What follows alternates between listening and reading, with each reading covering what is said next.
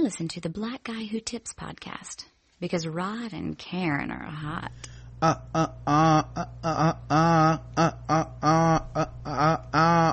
Head of my time, sometime years out. Certain powers that be won't let me get my ideas out, and that make me want to move and get that make me want to go and get my advance out and move to Oklahoma and just live in my aunt's house. Yeah, I romance the thought of leaving it all behind. Kanye step away from the lime, like when I was on the grind in the 1999. Before model chicks was bending over, or dealerships asked me Benz or Rover. Man, if I could just get one beat on Hova, we could get up off this cheap ass sofa. What the summer of the shy got to offer? a 18-euro, sell drugs or get a job, you gotta play Euro.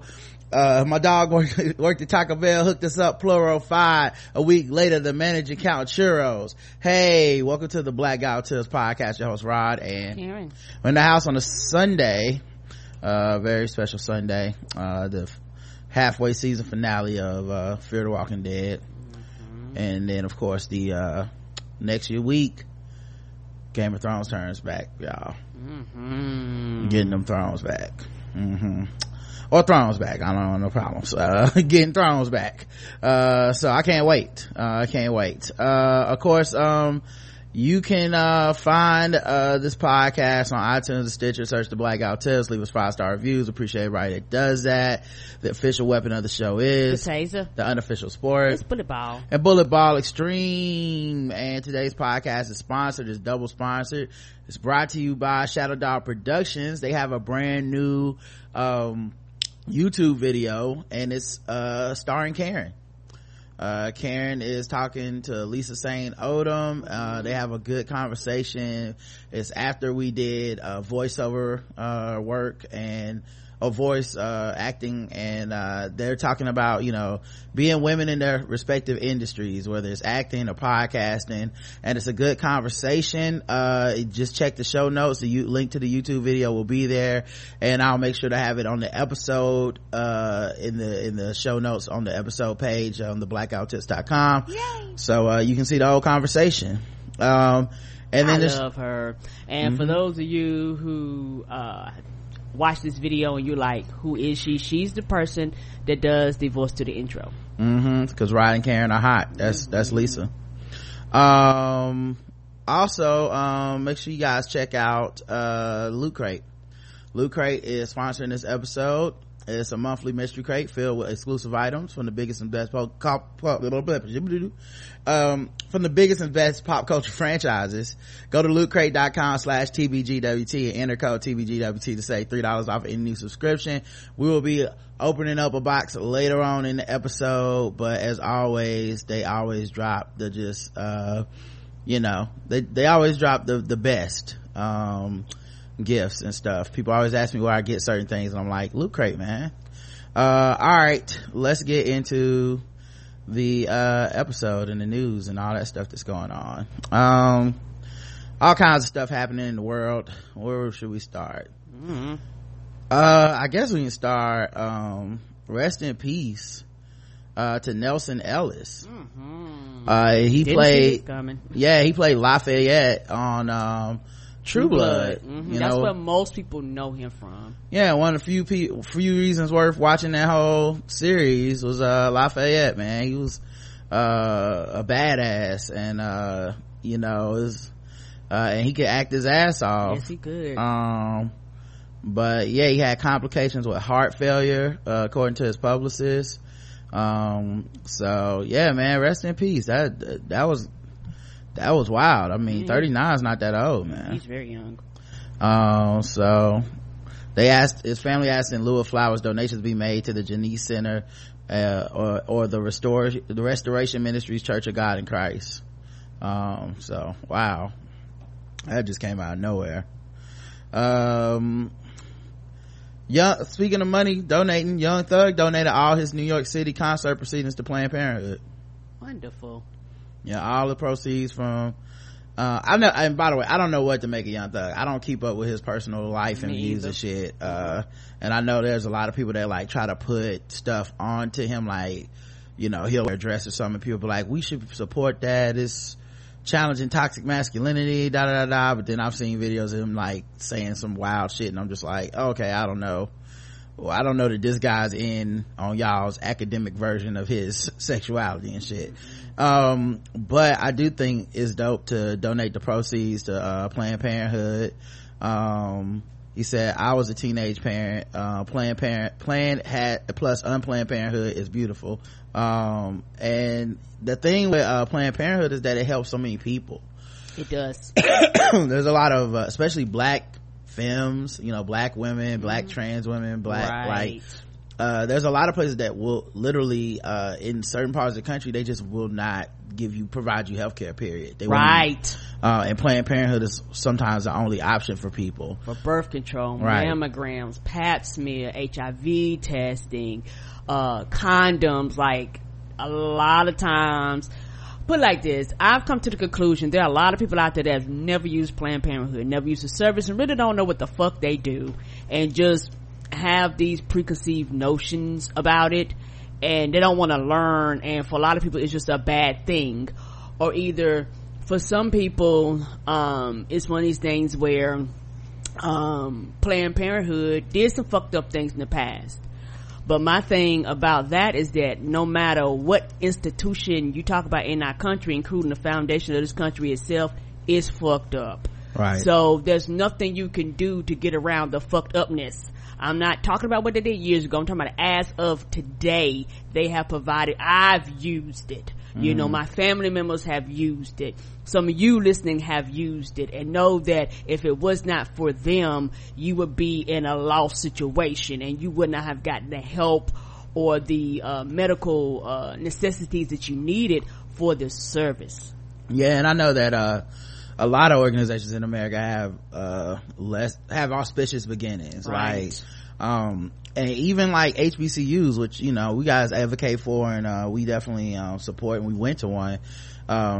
Even with HBCUs, like there's some HBCUs where you read the literature about how they were founded and what the founding people thought about it, and it reads horribly in 2017. Like in 2017, it's like, oh, y'all really saw this as like a way to educate and to basically to de-savagize these black people. Like it's shit like that where it's like the default of the black man is lazy and terrible and all this shit, and it's like, yeah, this country was we're talking about a country that only white men counted as human beings, right, when it was founded. So yeah, I'm sure pretty much any organization, if you go back far enough, has some fucked up people in it and some fucked up beginnings. But I look at what Planned Parenthood does now, and I'm like, yeah, I support that. You know what I mean? Like, because especially with the way healthcare is under attack, some people won't have any healthcare if not for Planned Parenthood after a while. So anyway, good on Young Thug, man. I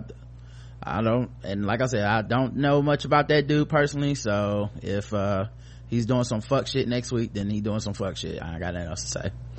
A Florida man sits on a gun and shoots himself in the penis. White. I don't have his race here. But yeah, gun safety, y'all gotta make sure everybody can have a gun. It was his right. That's what I say. Second Amendment. It was his right. He's 38 years old. The gun was in the driver's seat of the car when he sat on it. He was taken to the hospital by a woman who told police the man was sitting in a Nissan Altima by himself, came into their home on Freedom Crossing Trail in a panic and ran straight to the bathroom. She said she followed him and said there was a gunshot wound to his penis, so she took him to the hospital where he underwent surgery. But when Smith and Weston was like, hey, what we need to do is put safety locks, hey, what we need to do is put fingerprints or codes or something on guns so that guns don't randomly just go off, and yeah, y'all motherfuckers fought them against that. Maybe he wouldn't, I might be wrong, but maybe he wouldn't have got shot in the penis if his butt would have sat on it. Well, he also was convicted of cocaine possession in 2004, and that means he's a convicted felon, so he may face charges of even possessing the gun in the first place. I feel like if you shoot yourself in the penis, that's the one time where they could be like, you know what, time served, right? Like you shouldn't have had a gun, but I think you learned your lesson. You don't have a penis anymore and you shot yourself in it. Pornhub is now syncing videos with sex toys. Yep. Pornhub, the world's largest pornographic video sharing site, has partnered with sex toy manufacturers to launch a new interactive category. The new category will feature videos that have specifically been created to use the Kiru Onyx and the Fleshlight launch.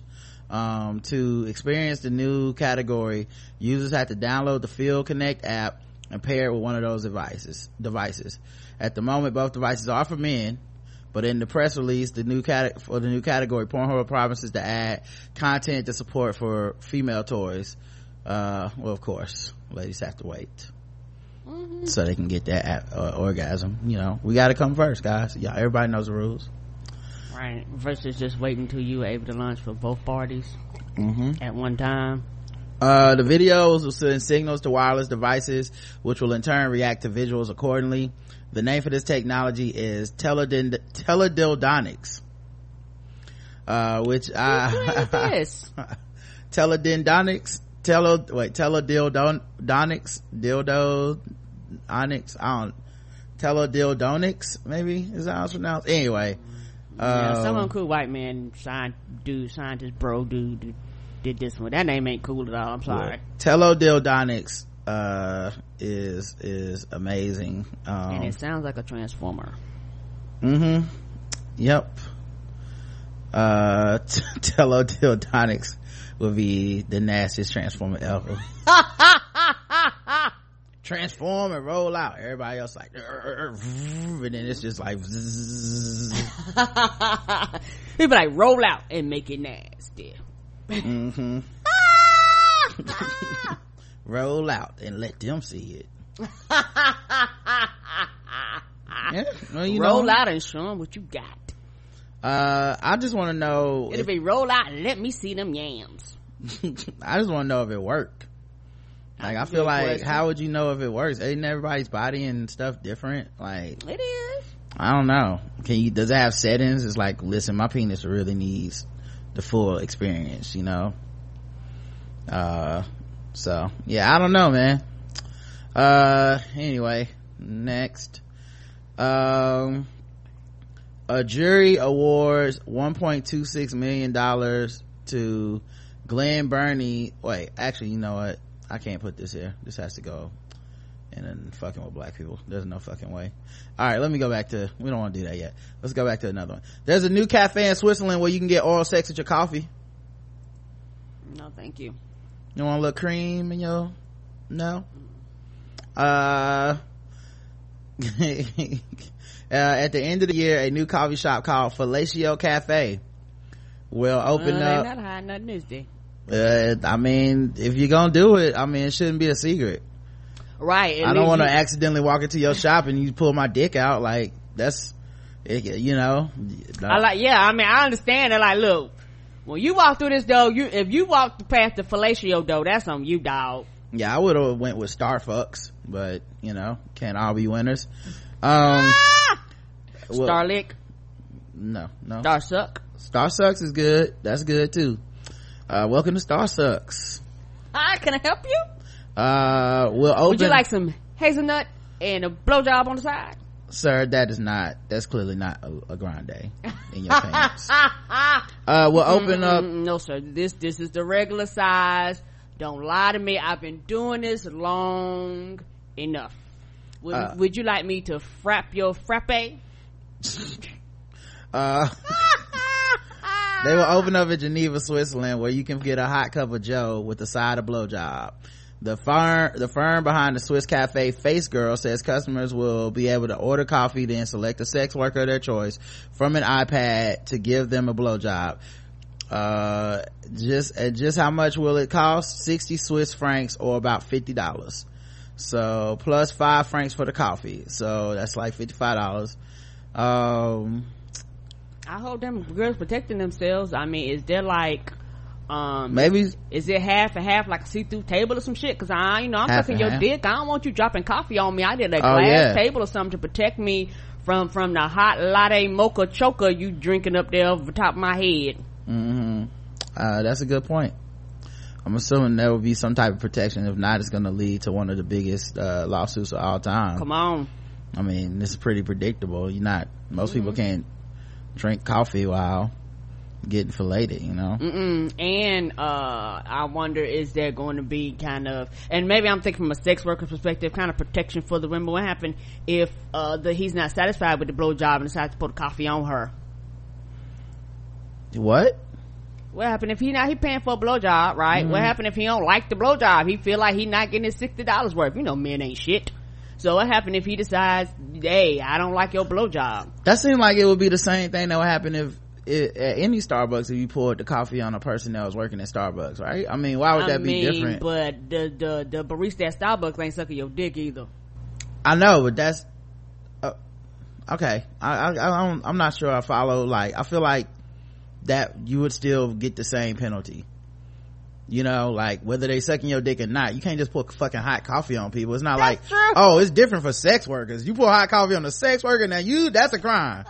It should be a crime if you pour that shit on a nigga working register. If a motherfucker come with a mop and you pour hot coffee, that's you going to jail. Yeah, but they feel like I'm getting a real service now. My thing is, what happens if they take all day? You gotta order another coffee or something. If you got one of those 2 coffee blowjobs and shit. But yeah, apparently in Thailand, there's similar establishments. So maybe people are already doing this. I don't know. Apparently so.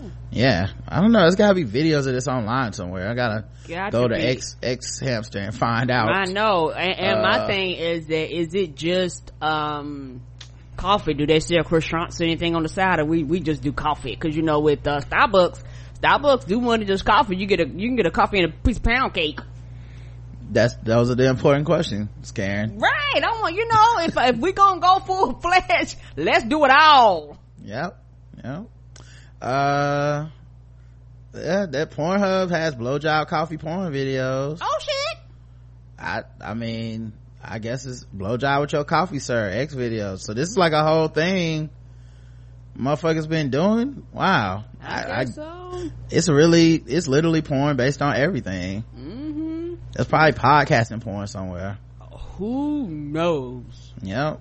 Wow. All right. Well, anyway. Yeah, learn something new. Like I said, them the questions I want to know. And am I gonna have to? Y'all paying $5 for the coffee, and then they probably charge you another $5 or $7 for whatever Danish or sweet or a la carte you order on the side. So yeah, they're making their money. A man that got caught having sex with a donkey is being forced to marry the donkey, according to the owner. A farmer who was caught having sex with a donkey should marry the animal, said his owner, who has allegedly gone to tribal leaders to force the nuptials. The pervert was caught assaulting the donkey by his horrified owner in the village of Roadhouse in Limpopo province, South Africa, according to local media. The animal's owner reported the sex attack to village elders and claimed it was not the first time the man interfered with the donkey, said the local Capricorn Voice newspaper. The ass's owner allegedly demanded that the farmer be forced to take the donkey as a wife. He said, when I went to him, he said he was sorry about it, but I'm not satisfied as it was not the first time he committed the same act. Yeah, you're not gonna be able to just, why marry the donkey when you're getting the sex for free? So you gotta make him marry him, because he was like, this is your goddamn donkey now. All right, he treating treating it like a jump off. Okay, have some respect. The farmer reportedly refused to appear before the elders. Acting head man Daniel Ngobeni said, because of the man's absence, we transferred the matter to the Shigalo Tribal Authority Council. Thompson Ntumalu, the secretary of the Shigalo Tribal Authority Council, said it was investigating. He said, we summoned the man. He will appear to answer to charges against him. We should. He might leave town. That's wild. I mean,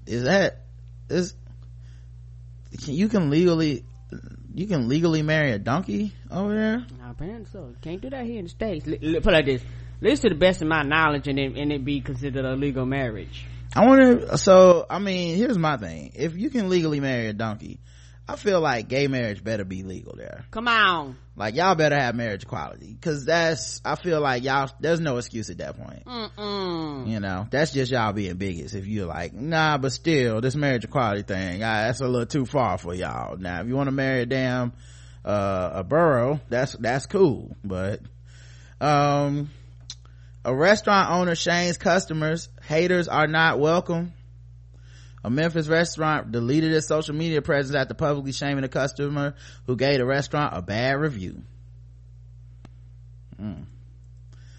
Imagine Vegan Cafe is located on Young Avenue in Memphis. I'm assuming Tennessee? Sure. Okay. After a customer gave the restaurant a 2-star review on Google, the owner of the restaurant called the customer out on Facebook. The post received thousands of reactions, and the restaurant replied to many of them, continuing to defend its position. A couple hours after WMC Action News 5 shared the story, Imagine Vegan's post was deleted and the page can no longer be found on Facebook. Below is a picture showing the post in question. Imagine Vegan Cafe says, I'm about to start calling out names and pictures of people who leave us bad reviews, especially when it deals with our children. You will no longer be allowed to come and dine at Imagine, especially when you lie about our babies. We do not need or want your business, but be our guest to go and eat at other vegan restaurants down the street.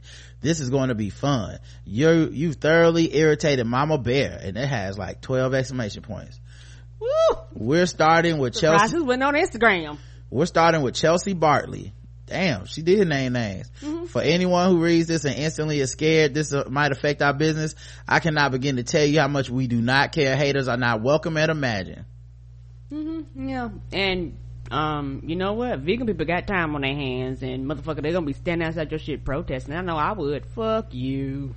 Fuck you. And I don't know what it is, but it sounds like if several people have complained about your children, that means that you might have your kids like kind of running around the place. They're like, I want to eat. I want to eat and enjoy my meal. I don't want to deal with your children running around me while I'm trying to. I paid for an establishment of vegan whatever I'm eating.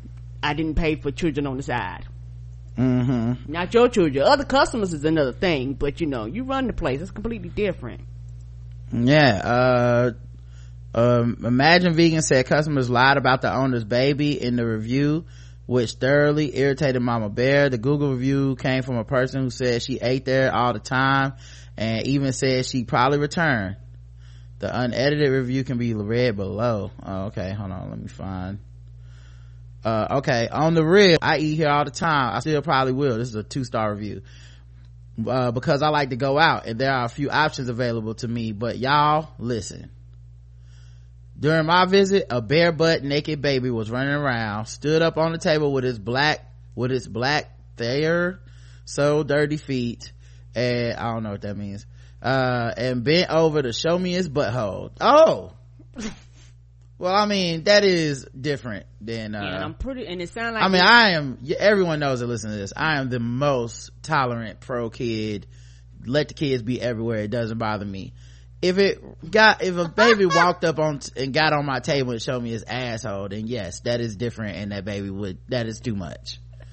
We all have our limits, guys. And it sounds like these were the owner children and not other customers' children. So who knows how often this may have happened to other customers. Maybe not to this extent. Oh yeah, okay. But like the I was gonna children, say, I think butthole that would clearly be a health code violation, and several people would have reported it. I mean, yeah, but maybe your children walking around and things like that, which is fine. I'm like you, it's okay. But like you say, it comes to this and go, oh, okay, like yeah. Now the line has been drawn. I wish I was exaggerating. This is like when I'm eating and it's the owner's kids. An older kid came over and started like yodeling and staring at me during my meal. I was so uncomfortable. Like, I get it's a family establishment and kids do weird things, but naked baby was running around for like 15 minutes while all the workers are just standing to the side talking and laughing over it.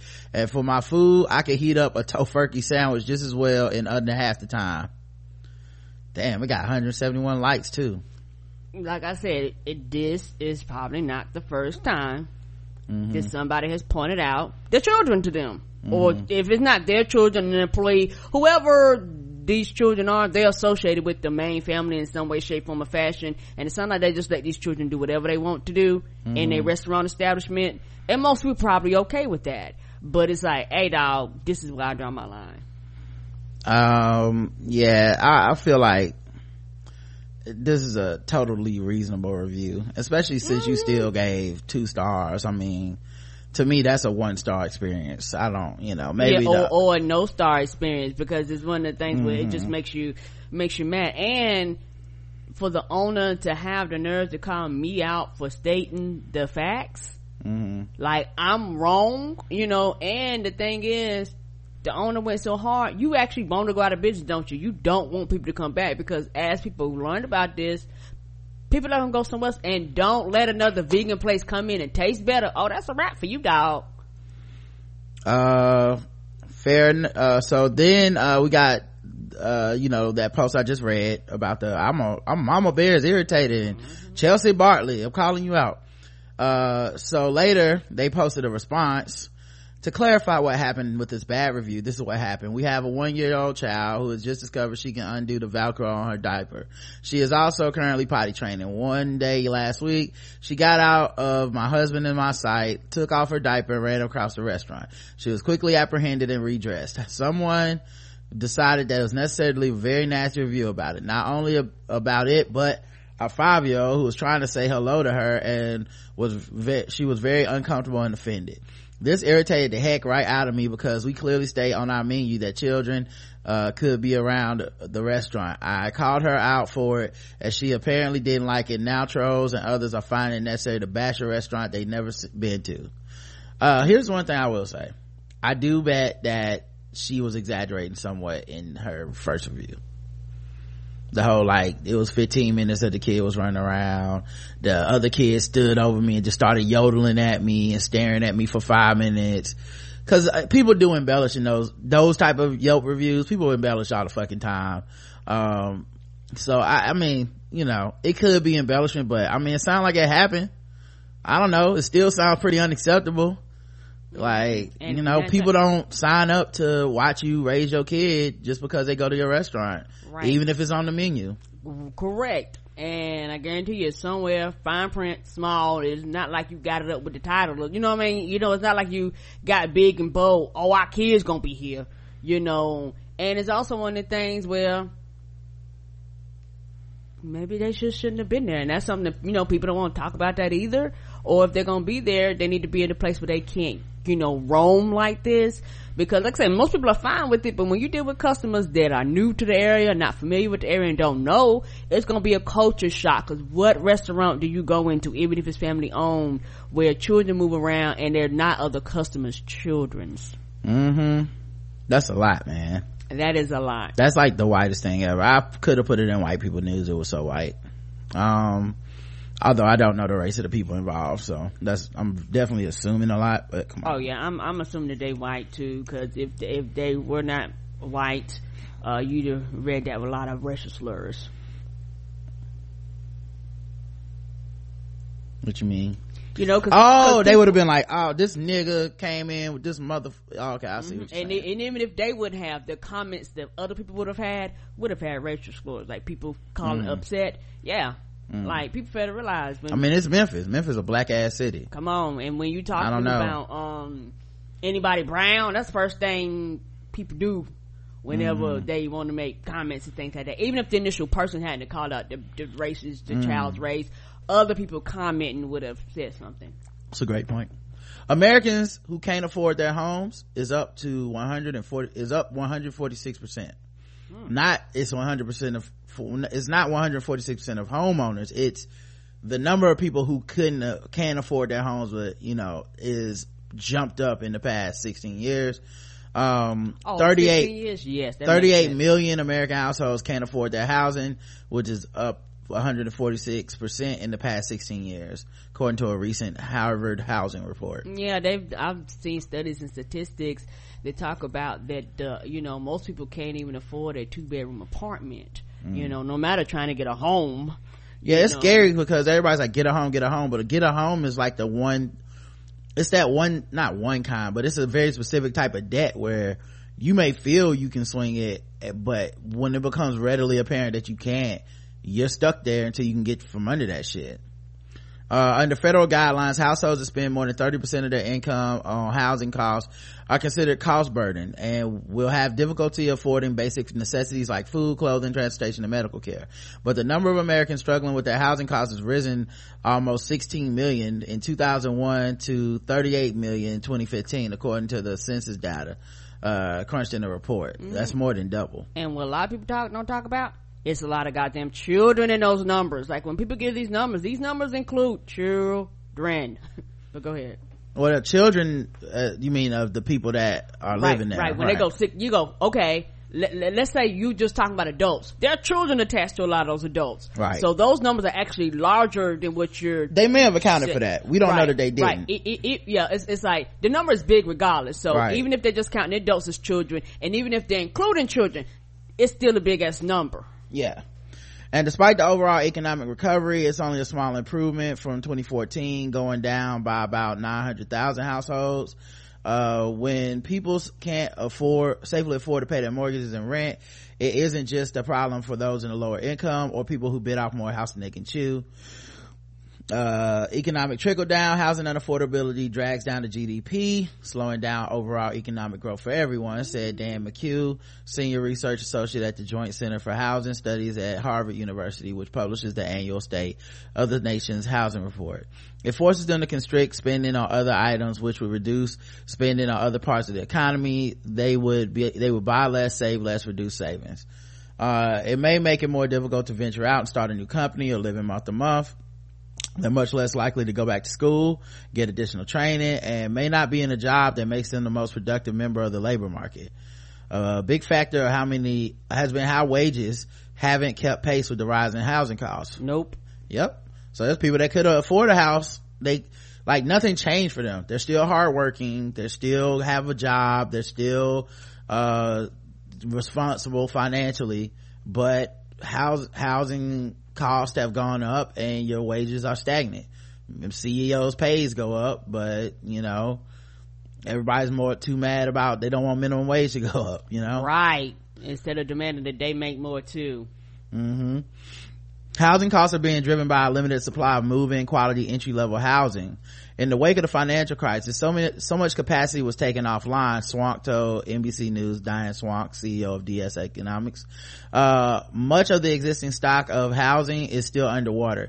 Many of the entry-level houses are in disrepair. And what building is happening upmarket. Builders are less able to downscale and build in smaller volumes of smaller homes. It's restricting supply, well below demand. So of course it shows up in price. That's the thing we see in Charlotte. Like, you look at the developments and it's mostly like those little, lofts and the tight, like those, like the gentrified areas of town is where you see all the construction. Like, it'd be so tiny, you'd be like, who the fuck want to live here? But somebody does. Yeah, but they're not building arm and a leg. Yeah, they're not building homes. Mm-hmm. Like, they're not building homes, they're building like places for up and coming business level, like white people that can live in, or a lot of townhomes which don't take up as much space as a single unit home. Let's see. Customers allegedly attacked a McDonald's employee over broken ice cream machine. Yeah, it's hot. It's hot out here, guys.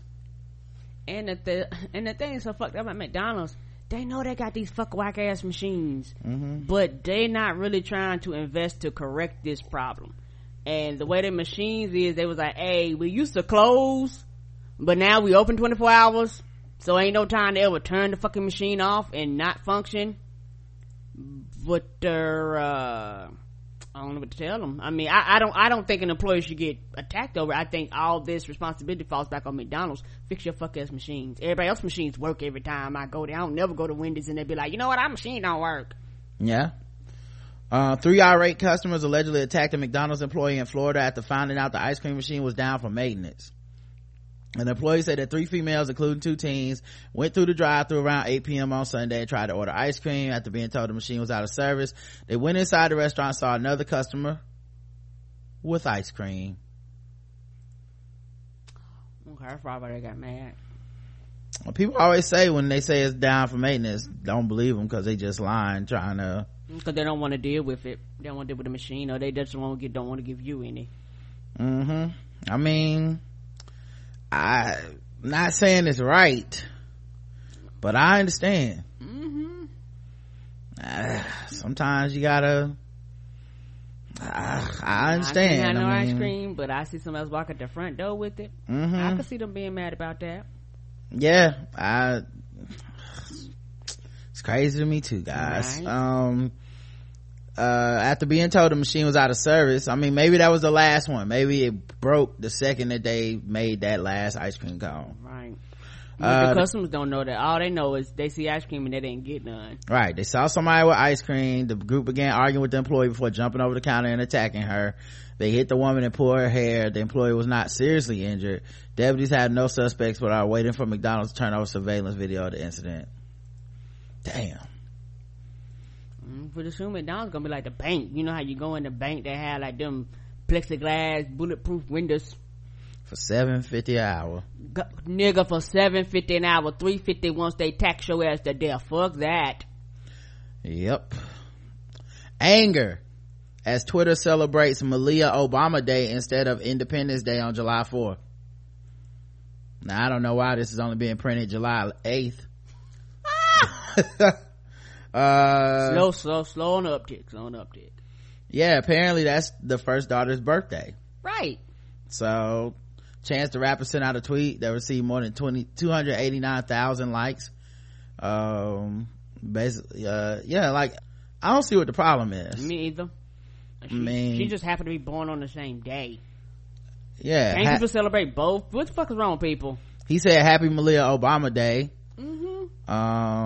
And apparently people got very upset by this. Instead of the white people who come and just think this country's just the best ever, always, and if you criticize or have a problem with anything that anybody ever does, also you unpatriotic. I'm gonna start saying this. I like this because it's a positive thing rather than all the negative ass like I'm so woke, people were never free. That like on my nerves too, that, yeah, because it's like you still dragging me down. I got the day off and I do want a hot dog.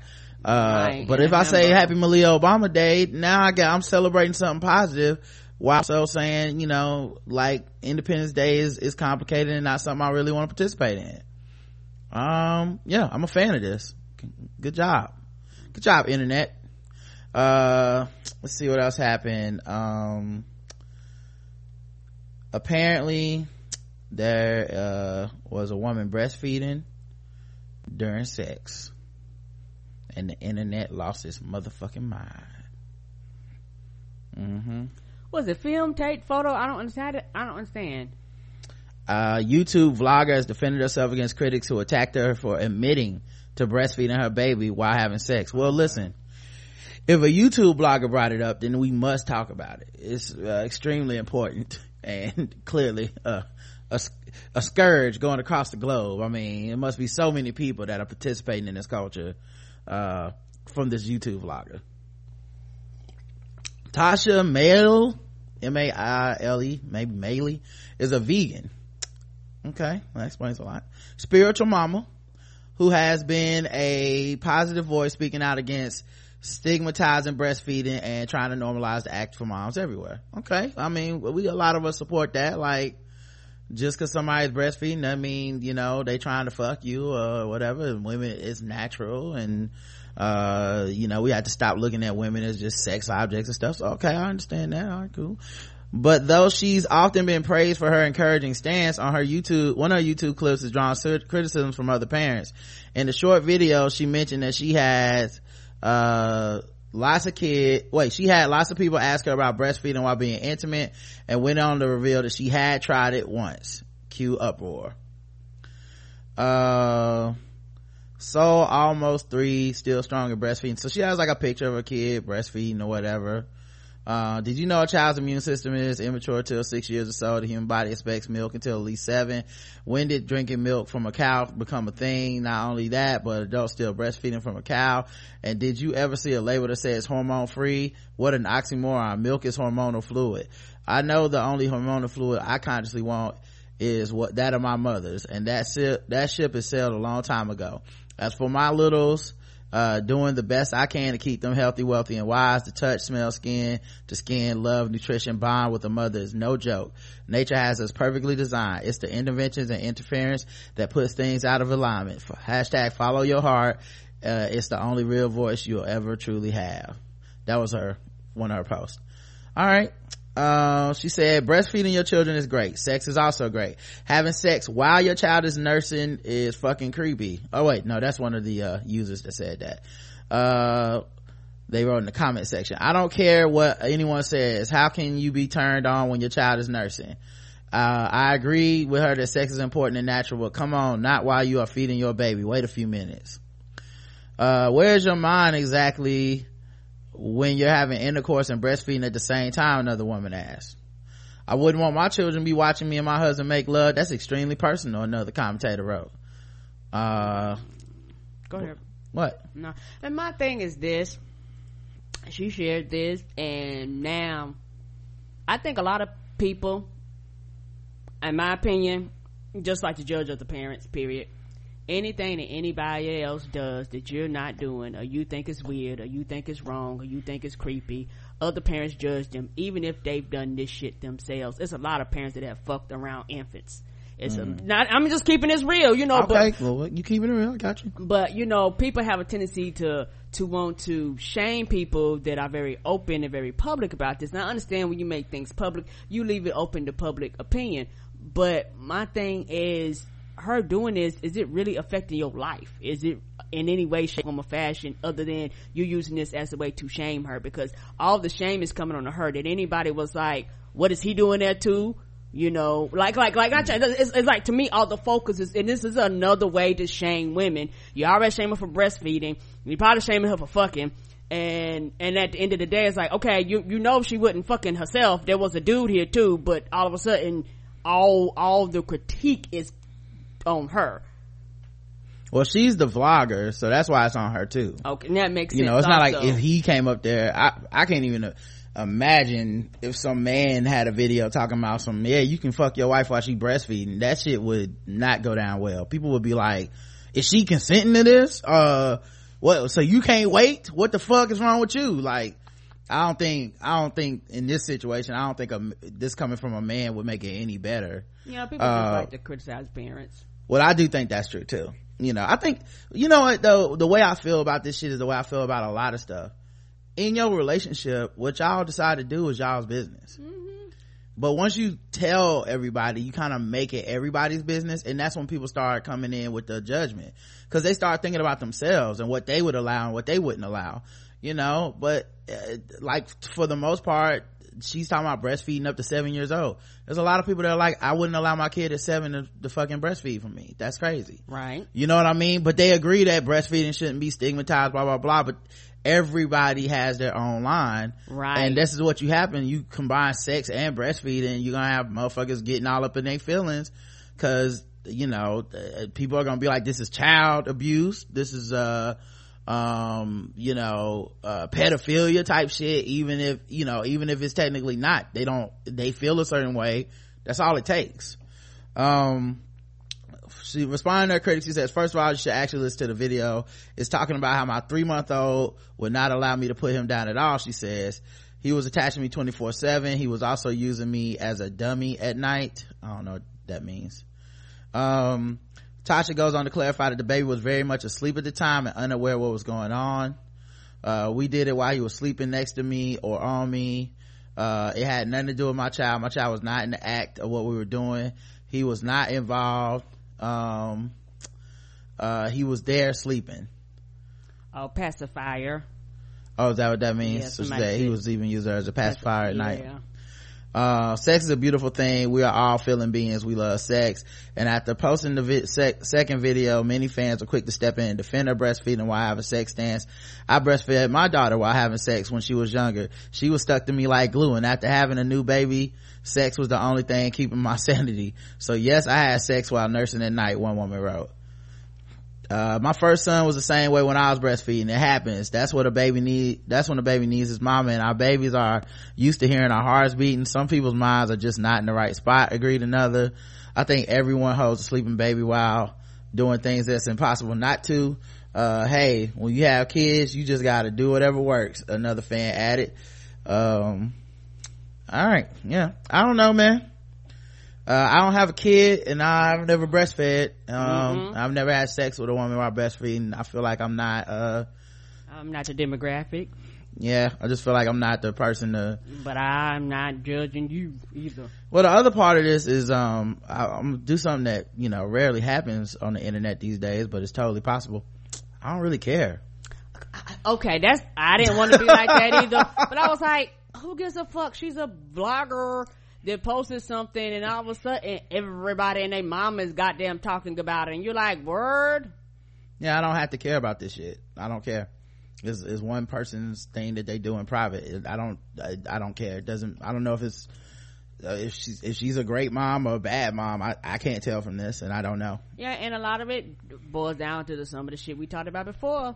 How people can't talk about shit they really angry about, so they go around and talk about other shit to divert the fact that they don't know if they're gonna have health care, they don't know if they're gonna keep their job, the economy is fucked up. So instead of talking about that shit they can't change, they turn around, they divert it to other shit that in the scheme of life, this shit don't matter. Yeah, if y'all do this, y'all do this. I don't know. I don't have anything to say about it. It's like, it's not like they touching the child or some shit. Right. It's not, I mean, I don't know. It's just, people get really passionate over shit like this that I'm just like, it's, certain shit is just a Facebook meme. I think I was saying this to Chris yesterday. I did so much podcasting, y'all. I can't keep up. But, certain shit is a Facebook meme. And there's certain discussions I don't want to have based on what it started off of. Right. Like, I'm not having the fucking breastfeeding during sex conversation off of this shit. It's ridiculous. People gonna fall out. They gonna do all this shit, all these histrionics over some shit that ultimately don't fucking matter.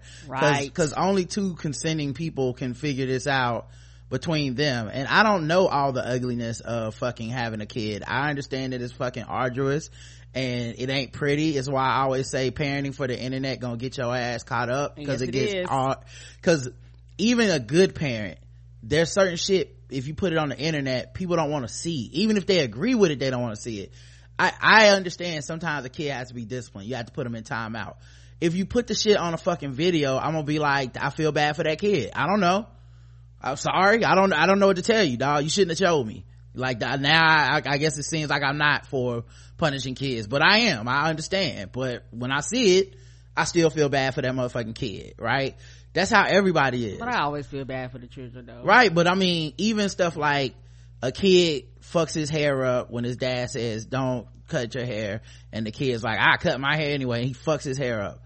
I feel bad for that kid. Right? Even if the parents did nothing, if the parents just say, well, now you gotta walk around school with your hair fucked up, and I'm not gonna fix it. I'm like, fix his hair, man, come on. But that's not, and I'm not saying, like, I'm not calling that person a bad parent, because that kid will learn a lesson from the fact that you didn't fix his hair and this nigga had to go to school looking stupid one day. He'll be like, next time my daddy say he gonna cut my hair, I'm gonna wait for him to cut my hair. Right. That's that's a lesson my brother had to get. We laugh about it now, but if you put it on the internet, nigga, that's child abuse. Like, as far as I'm concerned, when I'm watching it, thumbs down, bad, no. Thumbs down. It's sad, because I feel bad and awkward for the kid. Well, I feel like everything is kind of like that. There's certain shit that just and like you said, I don't know if it's just people are angry about other shit, or they want to exert some type of control, or maybe they just like to fight. But but like, when you see like a Facebook meme, it's like, fellas, would you let your girl wear this outside? And it's like a woman in a fucking floss bikini with nipple pasties on, and it's like, would you let her meet your mama? Would you let your girl wear this to meet your mama? And niggas gonna argue. Right, thoughts. Niggas gonna argue. That's the whole point of it. And I feel like people are being suckers by getting suckered into arguing over that bullshit. Come on. It's like, I won't participate, dog. I'm sorry. It's ridiculous. It's like, unless it's some jokes or some shit, I have nothing to add to this conversation because it's ridiculous. It will never ever affect me. Ever. There's never gonna be a time that it'll affect me. So that's it. You know what I mean? Like, I saw people with this woman. Oh, so he can't wait to have sex? I don't even know. She could have been the one talking about, I'm trying to fuck. She could have, that right. I don't know. I don't live in these people's house and I don't give a fuck. This they fault for telling me. I don't give a fuck. Like, if she told me this to my face, I'd be like, I'm gonna be real with you, dog. I don't know shit about raising no motherfucking kids. Don't know breastfeeding. Nope. More power to you. It'll never come up in my house. I'm sorry. So yeah, I don't understand. And I bet you there's a lot of other ugly shit, quote unquote, that doesn't look good, that goes down in people's lives. Of course. That honestly most of us have dealt with, but we just keep that shit out of, we just don't tell everybody our business. It's like probably everybody in the world has probably shit their pants once as a grown ass adult, but ain't nobody telling. We not writing the shit my pants stories every day. Come on. Because everybody's like, you take that shit to your grave. That's not something, like, I'm not trying to normalize that. I'm not trying to fight the cause. She's made it so that she wants to normalize breastfeeding. Right. So this is literally her cause. Right. So she got to go take these slings and arrows, but end of the day, I don't think this says anything about anybody. Like, I don't know. She might still be a great mom and he might be a great husband. I don't know. I don't know the rules for this shit. So anyway, and I would extend that to other shit like this. We not going to talk about Black China and Rob Kardashian on this show. Like, at least not in any way that's let's have a profound discussion about the sexual violence of revenge porn. Nigga, revenge porn is wrong. We all know that. I'm not about to have that argument based off of a fucked up toxic relationship. They not a good basis to have this. I'm not gonna talk about black fatherhood based off of LeVar Ball. Like, certain conversations, I'm like, it's a non-starter because the people that are going through this shit are like a walking intersection of fucked up Facebook meme ideals. So people just latch on to what they want to and get super passionate. And it's like, none of this shit was that important. So anyway, more power to you. Good luck with your vlogging. This is a ridiculous one. There's an Ohio sheriff that refuses to let his deputies carry overdose antidote medicine, despite Ohio being the hardest hit by the opioid crisis. And he basically just says, like, I don't do Narcan. He told the Cincinnati Enquirer they never carried it, nor will they. That's my stance. He insists he's not heartless, but the cost of repeatedly administering Narcan and the taxpayers dry. So basically, it costs too much money to revive these people, and they're just ODing on this drugs, and he's essentially saying he gotta let them die. Cause even if you bring them back, they're just gonna do more drugs. But do they have programs that actually are going to help people and help rehabilitate these people? Like, that's the thing, you don't have programs to help the people. They goddamn want to cut every fucking service that would be available to the people to help them change their lives. And then you go, well, if you OD, fuck it, we're not trying to help you there either. One person we know has been revived 20 times. All we're doing is reviving them, not curing them. We don't go there, and he says but he added, we don't go there and let people die. Here in Ohio, the live squads, paramedics, get in there about the same time, and they're more equipped to use Narcan, I guess. The people who use the drugs don't usually like the police, and they turn violent once they're revived. Some police departments that use Narcan won't even allow police to use it unless there are 2 officers on the scene. The police feel unsafe using this Narcan because they have to get down on their knees, squirt it into their nose, and the people who they're saving are not happy to see them. They're angry as hell. I wonder if that's true, because it's losing a lot of like stuff that they don't have statistics or evidence on. He's just kind of like anecdotally been, one guy's been 20 times, and when they wake up they be mad, stuff like that. And a lot of these people are white people, which they don't want to talk about either. So a lot of these Trump supporters, a lot of their children are on drugs, and President Obama had a lot of programs put in place to help people on drugs. which affects brown people at a higher rate, but you white people actually get the benefit of these programs. And then you also talk about how they were actually loosening up the laws, because white folks on drugs now, so when the crack epidemic nobody gave a fuck. But anyway. It's interesting because he's basically writing them off. Right. So I guess he's gotten to the point where he's like, I don't give a fuck what race you are, I ain't waking your ass up. And eventually that's what it gets down to. So that's why at the end of the day you have to be aware of who you put in office, because these policies and procedures do affect you, particularly if you are the middle to lower class. There are a lot of white people that are in the goddamn lower class that don't want to admit they're in the lower class, or they keep hanging on a dream that one day they might get out of the lower class, when that shit will never happen in their lifetime. My main problem with all this is I just think he's lying. I do too. I don't think they get violent when they wake up. I think he's lying. I think they just don't want to do it. He just don't want to do it. And I think also this relates to the fact that white, black, indifferent, whatever race, we see drug use as a character flaw, and we see drug users as less than, so therefore we're shitting on them for being drug users. And the fact that they overdose or whatever is kind of like, well, yeah, that's what you deserve. You should die for doing these drugs, because you're not a contributing, quote unquote, member of society, so you can go. That's my guess. Yes, it's a lot of stigma that comes with that, and like I said before, I continue to say this, people have a tendency to point at people when they can see their flaws. When everybody has flaws, some of your flaws aren't visible, but the drug addict, the alcoholic, the prostitute, these are quote unquote things that you can see, but things that you can't see is what people don't want to talk about, but those are flaws too. Yeah.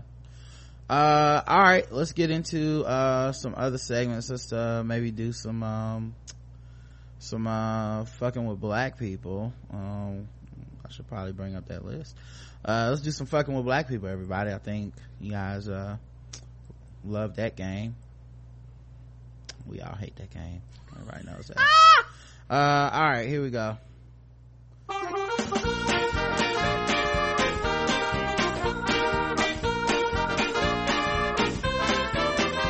We're just fucking with those black people. We're just fucking with those blacks. We're just fucking with black people. That's right, guys. Time to play the game that we all hate to play. It's fucking with black people. The game where we go all around the globe, we find different articles that make us feel fucked with as black people. We assign point scores of 0 to 100 and intervals of 25. Today's contestants, everybody. Let's see. Where should we start? There's so much fucking to get to, guys, isn't it always too much fucking? Here's one. It's kind of black people adjacent, but we'll talk about it anyway. Okay. I'm tired of watching brown men fall in love with white women on screen. This is by Aditi Natasha Kinney, who writes this for Jezebel. The Big Sick is a movie, has been roundly lauded in the press, including here at Jezebel, and not without good reason. It's funny, heartwarming love story based on the true life experiences of co-writers and married couple Kamal Nanjiani and Emily V. Gordon. But as much as I liked it, and I did, I also found myself exhausted yet again by the on-screen depiction of a brown man wanting to date a white woman, while brown women are portrayed alternatively as caricatures, stereotypes, inconsequential, and or the butts of a joke.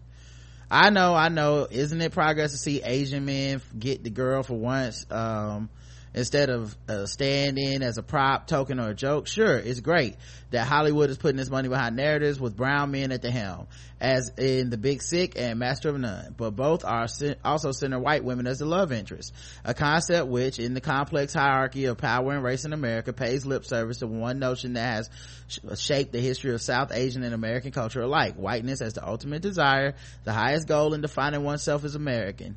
Both of these works are part of a larger trend that's common in films and media portrayal of the Desi community, that the pursuit of white love is a mode of acceptance into American culture and a way of transcending the confines of an immigrant culture. The notion that white love is a gateway drug to the American dream.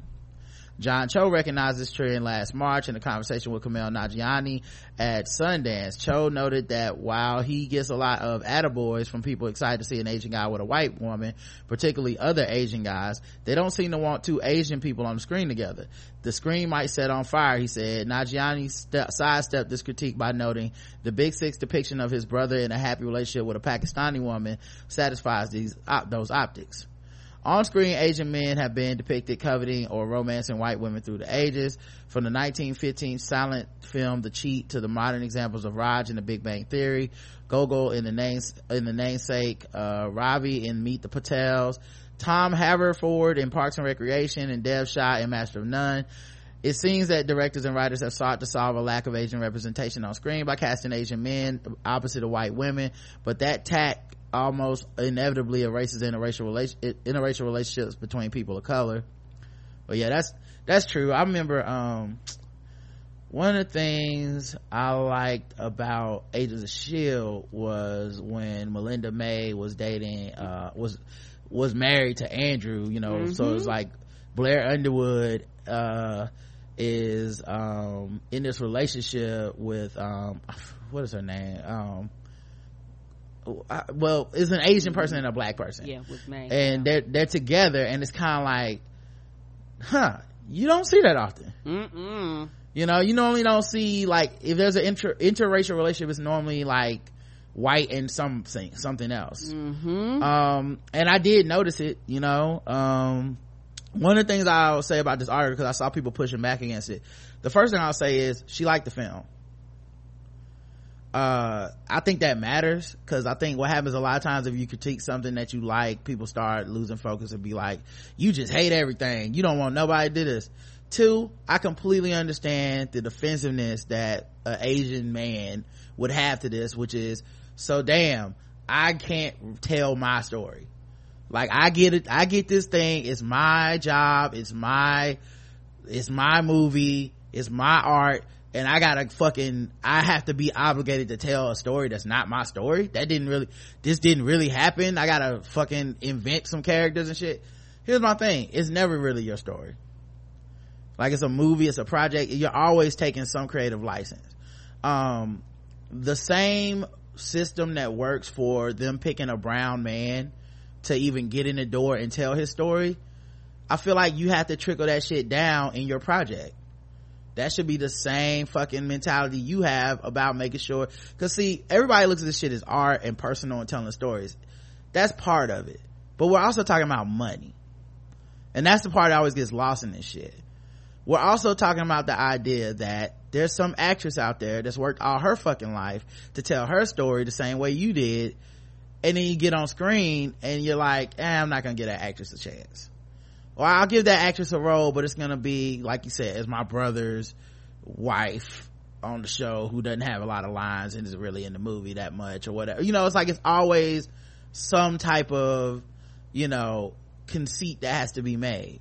And I find that interesting, because if you make that choice, then you have to be willing to stand up to that criticism, because you know you're gonna get that criticism. And it sounds like, and I think this happens with a lot of people, they just kind of assume that, like, Asian people are just like, they don't give a fuck about this stuff. They care too. Yeah, they do.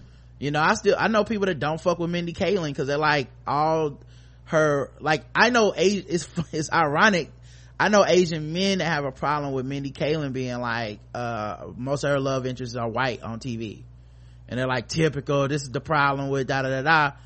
But then they would defend this because this isn't about them, right? You know, this is now their turn, and it's like, now I'm gonna do it wrong, quote unquote. So those are the things that I see coming up through this. And as a black man, I notice every movie that has a black dude and a white woman as the main characters, and they go out of the way to make sure that it's not a sexual relationship. Come on. You know, and I'm not even saying because I covet white women or some shit. I'm literally just saying it's always awkward, because any other movie with two reasonably attractive lead stars, the motherfuckers end up smashing. Every fucking movie is, you know, if it's Chris Pine and some white woman, they gonna fuck. If it's fucking you know, Tom Cruise and some white woman, chances are it's gonna be some type of romantic shit happening. But when it's Denzel and some white woman, nigga, they are not about to do not a goddamn thing. Now I know some people that, you know, Denzel's kind of a weird example because I think I've heard that he don't want to do that shit. But you know, I remember watching Pelican Brief and being like, who wrote that? That's interesting. Like, I liked it.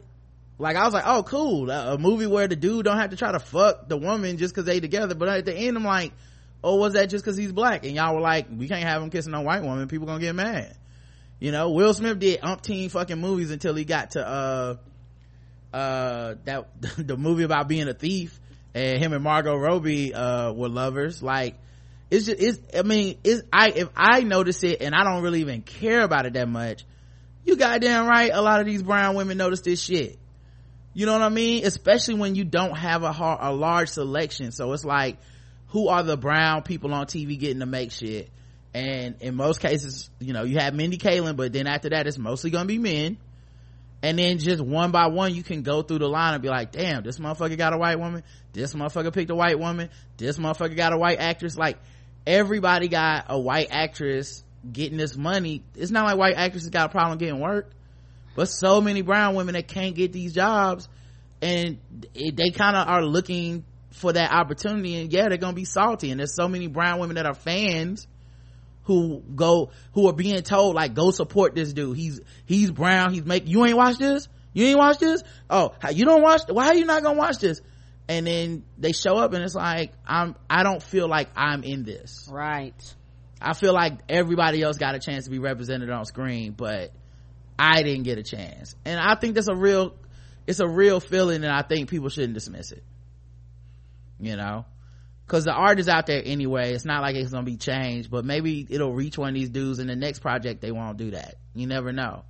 You know, I think a good example of this is Jordan Peele and Keegan Mike and Key, who both have white wives, I believe, but look at their projects and their own screen shit. They always pick black women as their love interest. Even in them scenes on their fucking TV show, if it didn't call for like a white woman is the joke of part of this, it was always a black woman. It's a conscious choice. There's black actresses who got work because they got that call to be on that on that TV show. I mean, the shit matters, you know, but people like to claim to be about that shit until it's them, you know. And I also think there's a reason certain people are getting the shows in the first place. It's because white people feel comfortable with the vision that you're going to put on the screen, because ultimately white people are the decision makers with all this shit. Mm-hmm. So if they say, look, we want to diversify our shit, let's go out and get this dude, we know that he'll also kind of bring some white people into this, and he'll tell a vision that we feel comfortable with. We don't want a TV show that's only brown people on it. Like, we don't want that show. We don't want that show about an Indian family that doesn't have any major roles for white people in it. You know, we don't want Fresh Out the Boat. We don't want that kind of shit. So anyway, that's how I feel about it. And Karen's just, you good? Yeah, I think for me, I understand what she's saying, and when I hear a lot of these articles, in my opinion, no matter how valid the points that she's making, a lot of it is a larger industry problem. Mm-hmm. Like a lot of these goes back down to the root of racism, because racism is the root of a lot of the decisions and the decision makers and the choices that they make. And the thing is, you will have black families and people of colors, but it's like, we always got to be against each other because there's very few. Mm-hmm. You know, or either the audience is forced to support X, Y, and Z, even if it's not their thing or they don't like it. And it's like, well, at the end of the day, if you had more brown people here, the shit that you put out would not be critiqued, because we would be watching our own shit. Right. You know, that's something they don't realize. You don't give a lot of options. So the option you put out there, people are hypercritical of, because they're like, hey, you're not representing me. Mm-hmm. And instead of you representing the people like you should, you halfway kind of sort of represent them. Or either, most of the time when it comes to diversity, even with brown people, diversity equals men. Diversity does never the diversity never is the women, you know, because like you say, only one woman, you know, but there's a lot of brown women from various different groups that could have their own TV shows, star in their own series, star in their own movies, you know, but a lot of times these women never get a chance, or they're overlooked unless they're proximity to whiteness, because there's a lot of white women that have had their own movies and shit like this and are very, very famous, you know, but they're living in whiteness, so they're allowed to do projects and fail and not succeed and shit like that. And when a lot of brown women, you don't even get the chance to even get through the door for the opportunity to fail. Not to mention, a lot of times people fall back on that, well, this is my story, but what you put on the screen, we all know it's not your actual story. Like, this isn't a documentary. You took some liberties. Like, you might have a black friend, but he's not gonna be as cool as the comedian you hired to play your black friend. You know, you might have a white wife, she ain't gonna be a top 10 attractive white woman actress like the one you cast to play your wife. We know you're embellishing certain shit. If you write this narrative, and like I said, I'm not even saying this makes your film bad. Right. I'm just saying people going to notice. It feels like the new thing is to be mad at people for noticing shit. But that's just what it is. I noticed.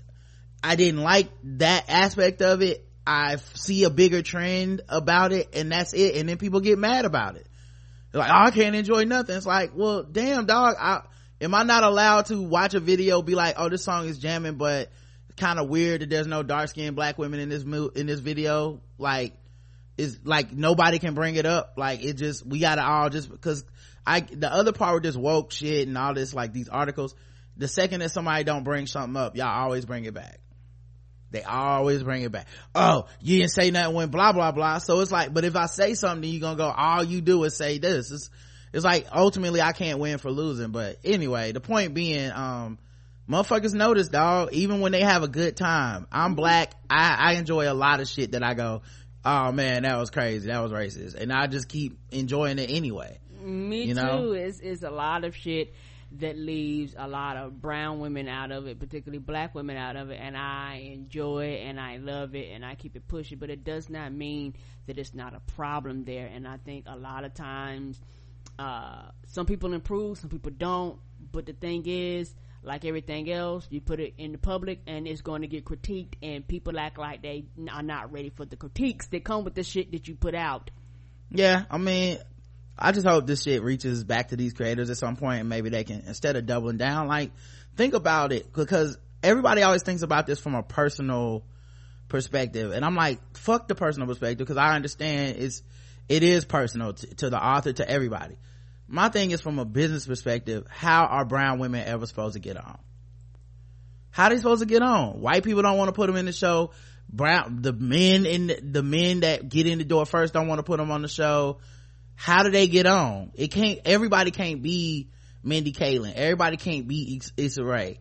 Like, the decision makers in this have to look out, and that means even when it's a black or brown decision maker, yes, your ass too. Right, because like, and you bring up a good point, like you said, when white males make the decision, a lot of times we erase. When white females make the decisions, we erase. Mm-hmm. When brown men make the decision, we erase. Well, it's like, well, goddamn, you know, and it's very, very, very few black women that are in a position of power and control to make the decisions where they can do the shit the way that they want to do it. And there are women, a lot of black and brown women in these industries, but because of the patriarchy and the racism in these industries, they never get a chance to get to the spot where they can start making the money and making the decisions. Or when they get on and they say, well, all we got is us, people get mad at that. Right. Wow, really? You gonna act like nobody ever, like, nigga, the only people I see employing us is us. Like what you want me to say? Cause if it's somebody else, you always got an excuse. You know, matter of fact, Atlanta's a good example of black dude in real life dating, or I think it's the mother of his child is a white woman, cast black actresses as his leads for all his shit.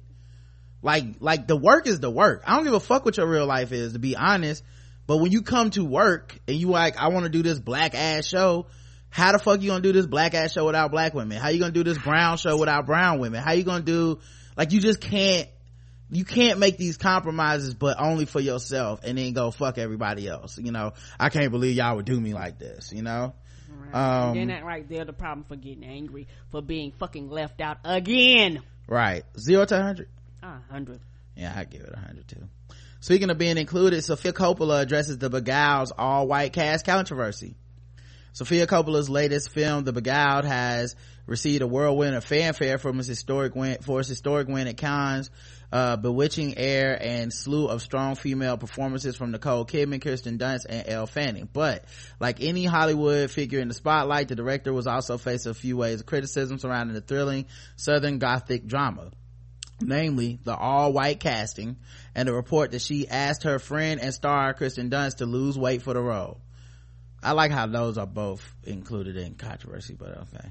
I feel, cause in my mind, I feel like that second one, the group of people that cared about Kirsten Dunst losing weight don't give a fuck about them not having no black people. So in a new interview with the UK stylist, Coppola took the opportunity to address those controversies head on. I left some things out from the original movie and book where they felt exploitative. Now keep in mind, this is a remake of not just a book, but there was a movie that was made not too long ago, and there is a black woman role in the movie and in the book. Okay, see, she is taking it out of her movie, the 2017 version. She took it out. She don't think nothing wrong with that. She says of her decision to exclude the two black characters, sorry, it was two, in 1966's Thomas Cullinan novel, one of whom appeared in the 1971 adaptation. There was a very stereotypical sassy slave character that I didn't want to spotlight. I didn't want to talk about that aspect of the Civil War because it's such an important story to tell. She explained that although she understands the backlash, she made her choice out of deference to the story she wanted to tell in this particular movie, and respect to the narrative she didn't have the time or desire to do justice to here. I want to focus on dynamics between male and female, not include racial politics. I didn't want to treat it lightly. I didn't want to take a token slave character without really going into the story of what that was like, and there wasn't room to tell that whole story, the director added. I don't want to represent an only white world, and it's something we talk about and are conscious of, but I also thought it wasn't nice for young women to see the only ethnic person in the film to be portrayed as the servant, even if that would be accurate.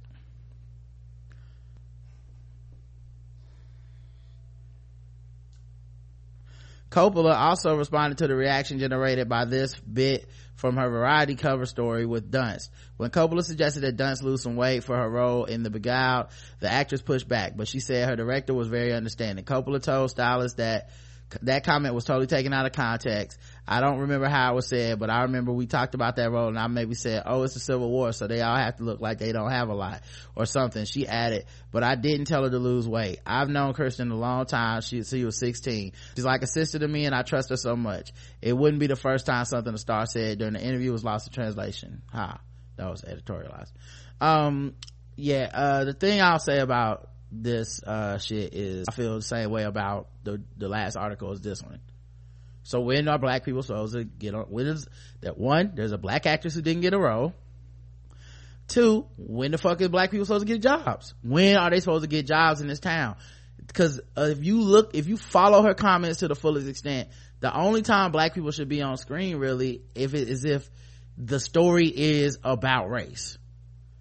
Like if the story has to be a black story. Otherwise there's no fucking room for you and your racist shit. Y'all represent racism and racial problems, and I just don't want to address it because it's too important to tell. It reminds me of when that woman wrote that article we read on here about Ryan Coogler shouldn't take Black Panther, and I thought, you're out of your fucking mind, white woman, because she was trying to act like I'm so woke that he shouldn't take it because it'll mess up his street cred as an indie director. And it's like, what are you talking about? Black directors basically gotta all not get the money and the power that white directors get. Like they gotta keep doing small films and quote unquote keep it real for you. Like, get the fuck out of here. You know how you end up doing passion projects? Because you get money off of fucking Disney and then you can go do whatever the fuck you want to do for your next project. His next project could be called Fuck White People, and it'll get made because it'll be his money if he wants, and he'll have the cachet of a big budget movie behind him. Not to mention the skills you learn from directing big budget movies, because you have more cast, you have more crew, you have more technical people. Those skills are skills that often black people don't get to learn, right? anyway, the point, and that's why Ava DuVernay hires all these black people on her shit too, because those are skills you can take somewhere with you, you know, opportunities they wouldn't have got otherwise in many cases, to showcase their excellence. All that being said, like, Coppola does something here that I think a lot of white people do, which is, I'm gonna just paint a white world.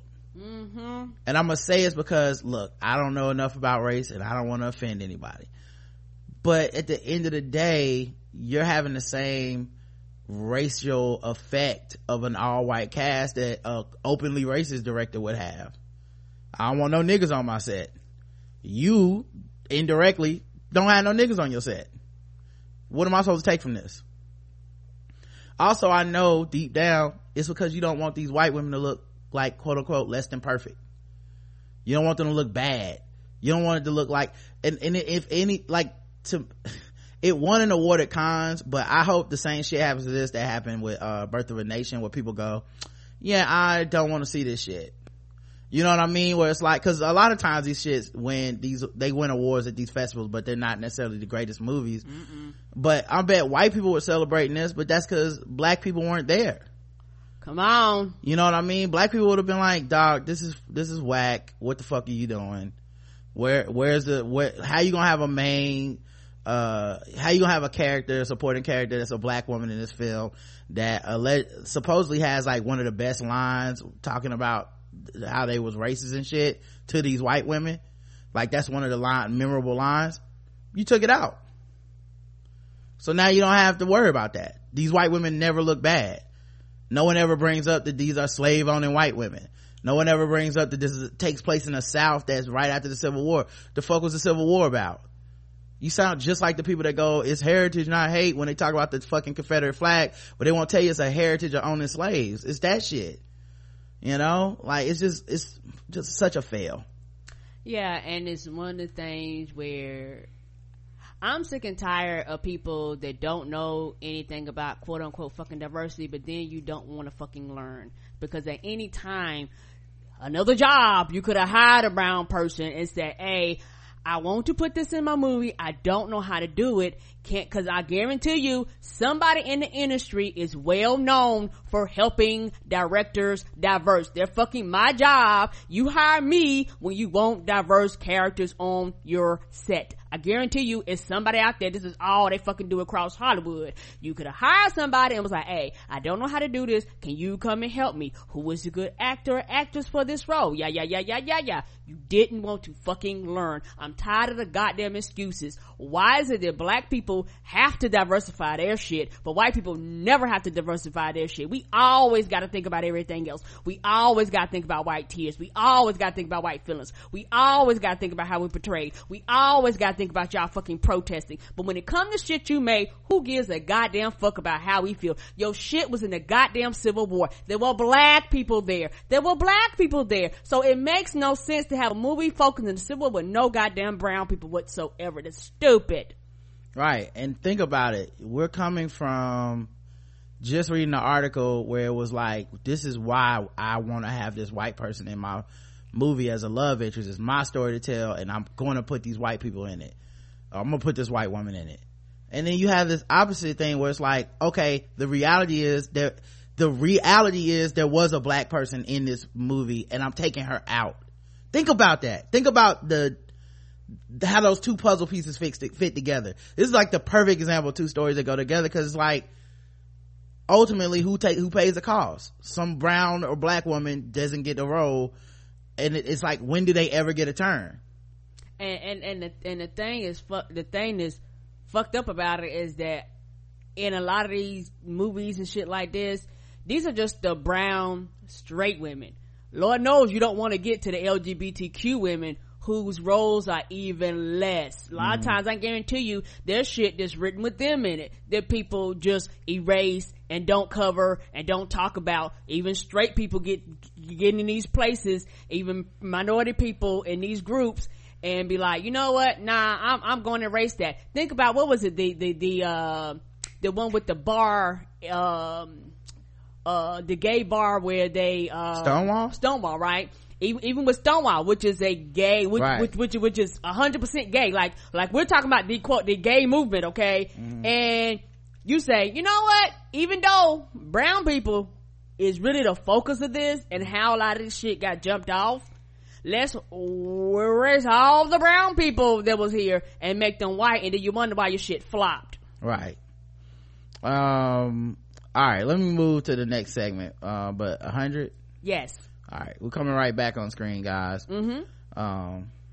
But yeah, that's ridiculous, man. Right, because the thing is, diversity sells. Brown people sell, but everybody like they fucking shocked and surprised every time brown people sell, but you don't ever want to give us a fucking chance. And then everybody asks, I'm so fucking tired of people acting shocked and surprised every time a brown movie makes money.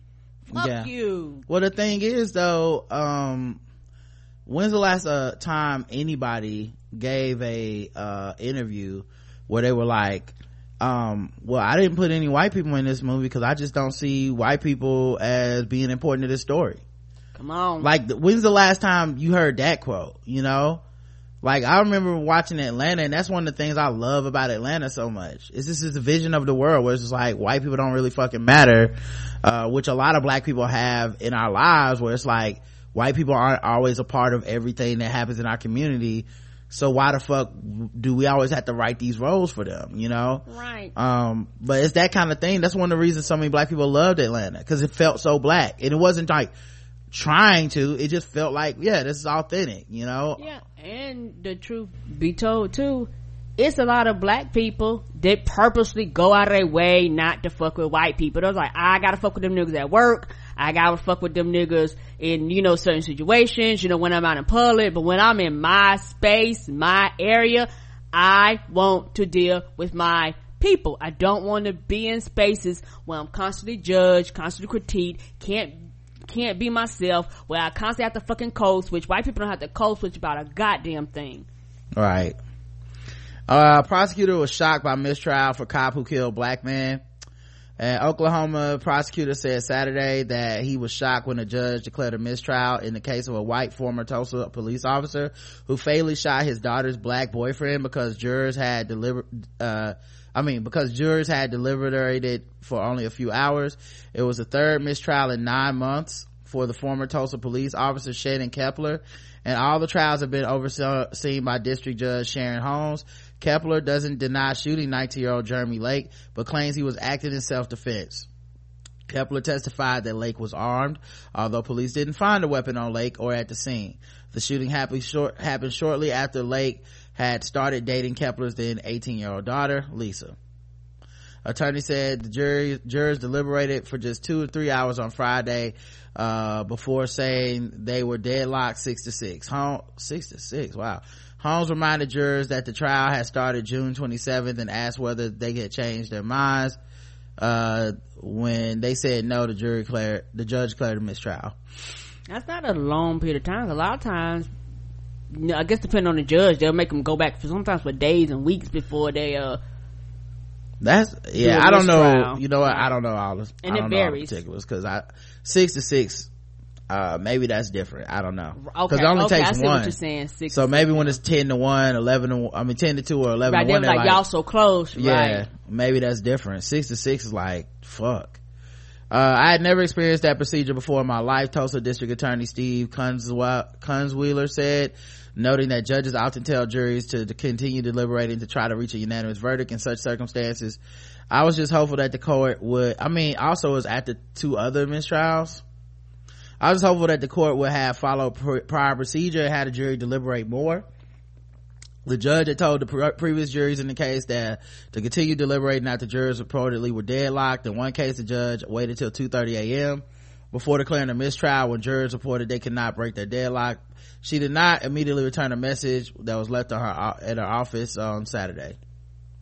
Defense attorney Richard O'Carroll said the procedure was not unusual, that the prosecution's case, not the jury, was to blame for the mistrial. It's frankly bad manners to blame the jury. This thing has been sensationalized since the very beginning. Kunzweiler said he will reevaluate the case and decide before August 1st status conference whether to try Kepler for a 4th time. Among the factors that Kunzweiler said he will consider are the prosecution and the police resources required to bring Kepler to trial again. There's a great amount of time and effort that goes into prosecution of these cases. O'Carroll said that it would be inappropriate to bring Kepler to a trial for the fourth time.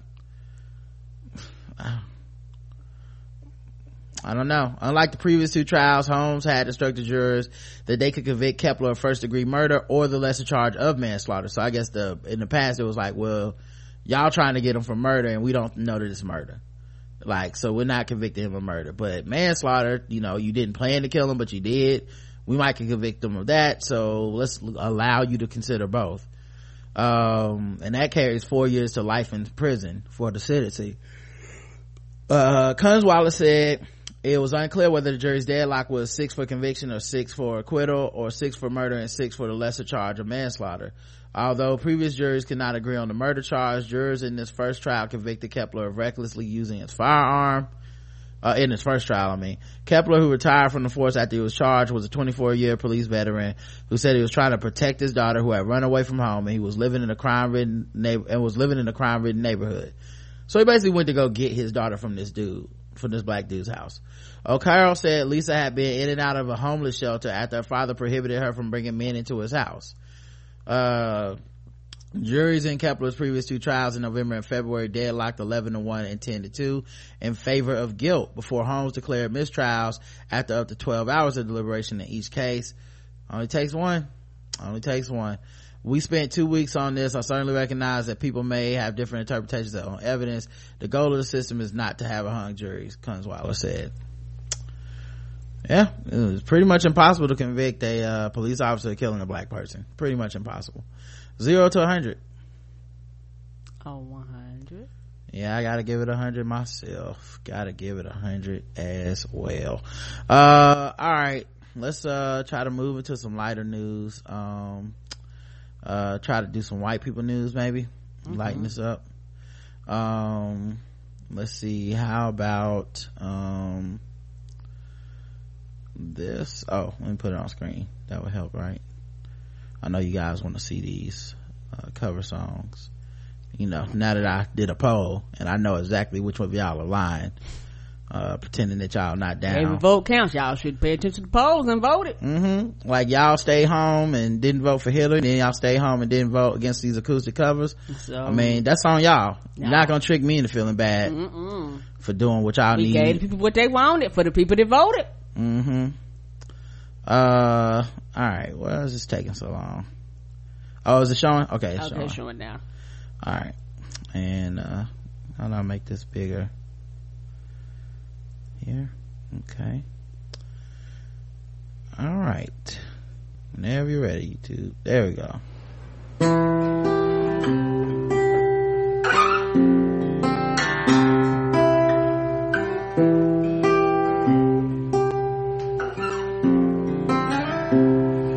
Said that I'ma ride from the motherfucking niggas. Most likely I'ma die with my finger on the trigger. Been riding outside all day with my niggas, and I ain't going in unless I'm with my niggas. My nigga, my nigga. My nigga, my nigga. My motherfucking nigga. My nigga, my nigga. That's a country song, didn't we? I like how the camera is moving, which means another person is in his life that let him do this. Like, this isn't him by himself. First things first, I love all my niggas. This rap shit crack, I involve my niggas. You looking for some lead, let me call my nigga. You sell it for the high, I need all my niggas. Some niggas smoke, some niggas drink. Got niggas on the block, but they glad they don't think. That's a nigga back up, me in the bucket locked up. I got that act right if you niggas wanna act up. You talking like a snitch, no that ain't my nigga. You tripping off a bitch, no that ain't my nigga. Known him since I was 8, yeah that's my nigga. Fuck my first bitch, pass her to my nigga. Hit my first lick, pass with my nigga. Fuck the mother niggas, yeah I'm down for my niggas. Said a ride for my niggas, man, fuck the mother niggas. Said a ride for my motherfucking niggas. Most likely I'ma die with my finger on the trigger. I'm grinding outside all day with my niggas, and I ain't going in unless you with my niggas. My nigga, my nigga. My nigga, my nigga. My motherfucking niggas. My nigga, my nigga. You know I'm down with them niggers down got 2 words for your love and loyalty. Me and my nigga tripping on a apple bean. We used to hit the wall and buy up everything we see. Me and my down ass niggas getting twisted. Nigga get the trip and knock that gravy out your biscuit. Jay, know I fuck with you the long way, my nigga. So when I see you out, I'm like, hey, my nigga. Try to act right by the case, my niggas. Drink that act right and get straight with my niggas. Me and my nigga riding dirty, trying to chase them figures. Got the YOLO, who got YOLO, don't matter, go figure. Set a ride for my motherfucking niggas. Most likely I'ma die with my finger on the trigger. Been grinding outside all day with my niggas. And I ain't going in unless it with my niggas. My nigga, my nigga. My nigga, my nigga. My motherfucking niggas. My nigga, my nigga. My nigga sell cake, my nigga got weight. My nigga fronted me, he's the reason I'm straight. My nigga got a hoe, my nigga got a lady. My nigga we eat, my nigga get flayed. I'm still hitting licks, my nigga, my nigga. Knocking nigga shit, my nigga, my nigga. I fucking that R on the end of nigga is just killing me. That's basic cover song 101, my man. You gotta learn to say nigga. Come on, man. It's not even my fault. That's on you. Mm-hmm. Wow. I mean, you probably read the lyrics too. You know it got an A on it. Mm-hmm. My nigger. Nigga. Put his finger on the trigger. My nigger. South Park will ignore Trump. That's why we gotta talk about that Shaw's man first. South Park will ignore Trump, which is funny because the whole last season was about Trump versus Hillary Clinton. Mm-hmm. But apparently they're done with the jokes. I don't know. I don't blame them. Which is funny. Maybe they don't feel as funny about this shit as it was a big joke to white people last year. Right. You know, it's one of the reasons I get it's comedians' job to make this shit funny, but I haven't watched any of the Saturday Night Live shit with Trump. I don't find it funny. I don't know. I feel like something's broken in me when it comes to this shit, because normally I laugh at pretty much anything. Everything. This is just something that I'm having a hard time. It's been months now. I just get infuriated, so I just nope. Yeah, I just you know, I see people, he does some stupid shit and they make a gif of it, or they put the video on Twitter and everybody makes jokes, or he tweets something dumb and everybody likes to retweet and make a comment, and I'm just like, I tap out. None of this shit is helping. Like, man, I don't think it's funny. Maybe mocking him will do something to him mentally, but I just don't see any of this shit helping. He doesn't seem to care. He's a sociopath and a psychopath, and he's doing a bunch of unprecedented shit. He let his daughter stand in for him at the G20 summit, and now it's like G19. Yeah, like you let that happen, like that. That's so unpresidential, and that would not be acceptable under any other president. It makes us a laughing stock of the world. Not that I'm that attached to how America's viewed in the world like that, but still, it's just it's more like the unmitigated gall of how ridiculous this shit is. And ultimately I feel like him and his administration has hurt the country in a lot of ways that people won't ever reconcile with until much later. Like, yeah, and just the idea of moving backwards from all the progress that people were having, I think a lot of people are gonna really regret the way that this last election went down. I will say this now, but continue to say this on the low. The shit that he's doing right now, his administration is putting forward, it would be years and decades before we actually get the true effect of it and we actually begin to see. And the only reason why the economy is in the shape that it is now and shit like that is because, truth be told, we're still riding on the wave of a lot of shit that Obama did. Like, a lot of people realize a lot of shit that Obama did flowed past him leaving office. Right. So we still riding a lot of that wave. Within the next 6 months to a year to 2 years, we'll start seeing the shit that he's implementing come into play, and it's gonna be a big change in this country that I don't think a lot of people are ready for unless you're paying attention. Yeah, he talked about wanting to get back to like the kids and Cartman being stupid and shit like that and avoid the politics. Trump leaks crackdown sends chills through national security world. yeah, he's trying to catch the people that leak all his information to the press and stuff, which says a lot because apparently these leaks are the truth. You know, he's always saying that the media's lying on him, but why would you be cracking down on leaks if it's lies? But people are basically, you know, saying that he's trying to fire a bunch of people. He's making changes in the community. Who knows how that shit will endanger secrets and all kinds of stuff. Who knows what they'll do if they find out somebody's leaking, you know. I remember when I think it was Dick Cheney put out some journalist, no, it's like a journalist had a wife who was like an undercover agent or some, like a security part. He put her information out there. That's how petty they are. Put her at risk, dog. Chris Christie got caught at a beach lounging in New Jersey after he had just closed the beach to the public. Talking about they ain't had enough money to shut the shit down. And he had said that he didn't get any sun, and then somebody showed them, hey, we got this picture of your ass on this beach. And then he said, what his spokesperson later said, what he meant by that was he was wearing a hat, so he didn't get any sun. You and 10 other people barbecuing on the 4th of July weekend while nobody else could go to the state beaches, dog. He then opened up the beach after getting caught. Interesting. The nation's top executive government ethics official has resigned. Man, when a lot of these people in these high positions start resigning. Well, remember they tried, when they first got elected, Republicans tried to close the ethics, the House, whatever it's called, the House Ethics Committee or something. They tried to close it to be like, monitor their asses. Right. And it only got opened up because people had such a hissy fit. They were calling their people and shit, and then they got opened up. But I'm like, that tells you exactly what they plan on doing with this country. They don't want nobody talking about it. A Maryland official resigned over controversial voter fraud commission report.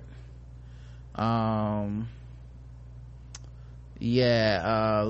Barunda, Maryland's deputy secretary of state, has resigned from President Trump's controversial panel that is looking into possible voter fraud in 2016. Barunda reportedly told Governor Larry Hogan, keep in mind, he's looking for voter fraud because he thinks millions of people illegally voted for Hillary Clinton. Now this is after winning. He's saying this, that he thinks that's what happened because he thinks he beat her by way more than, because he lost the popular vote and he don't want to admit that. Anyway, resigned from the Trump administration's Presidential Advisory Commission on Election Integrity.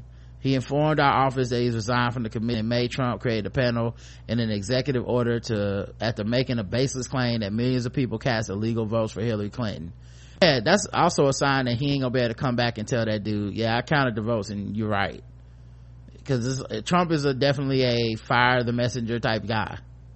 So it's like, I don't even want to be involved with this because I'm not gonna lie for you and fuck up my integrity in my career, but at the same time I know you don't want to hear the truth. So yeah, the letter asks for names, addresses, birthdays, and party affiliations of registered voters in each state. He also wants all the people's and all Americans voting information. Right. And a lot of states are like, fuck you. Why we're not sending you this goddamn information. It's ridiculous. Why? So y'all can go through with laser precision and try to get rid of as many brown people as you possibly can.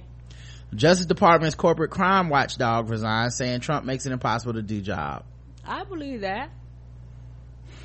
Yeah, I believe that. There's as Trump has been in office over 100 days, there are positions in the government, y'all, where they don't have leadership. You have people that come into work and they ain't got no goddamn boss, y'all, because he hasn't put people in power that could hire people for these positions.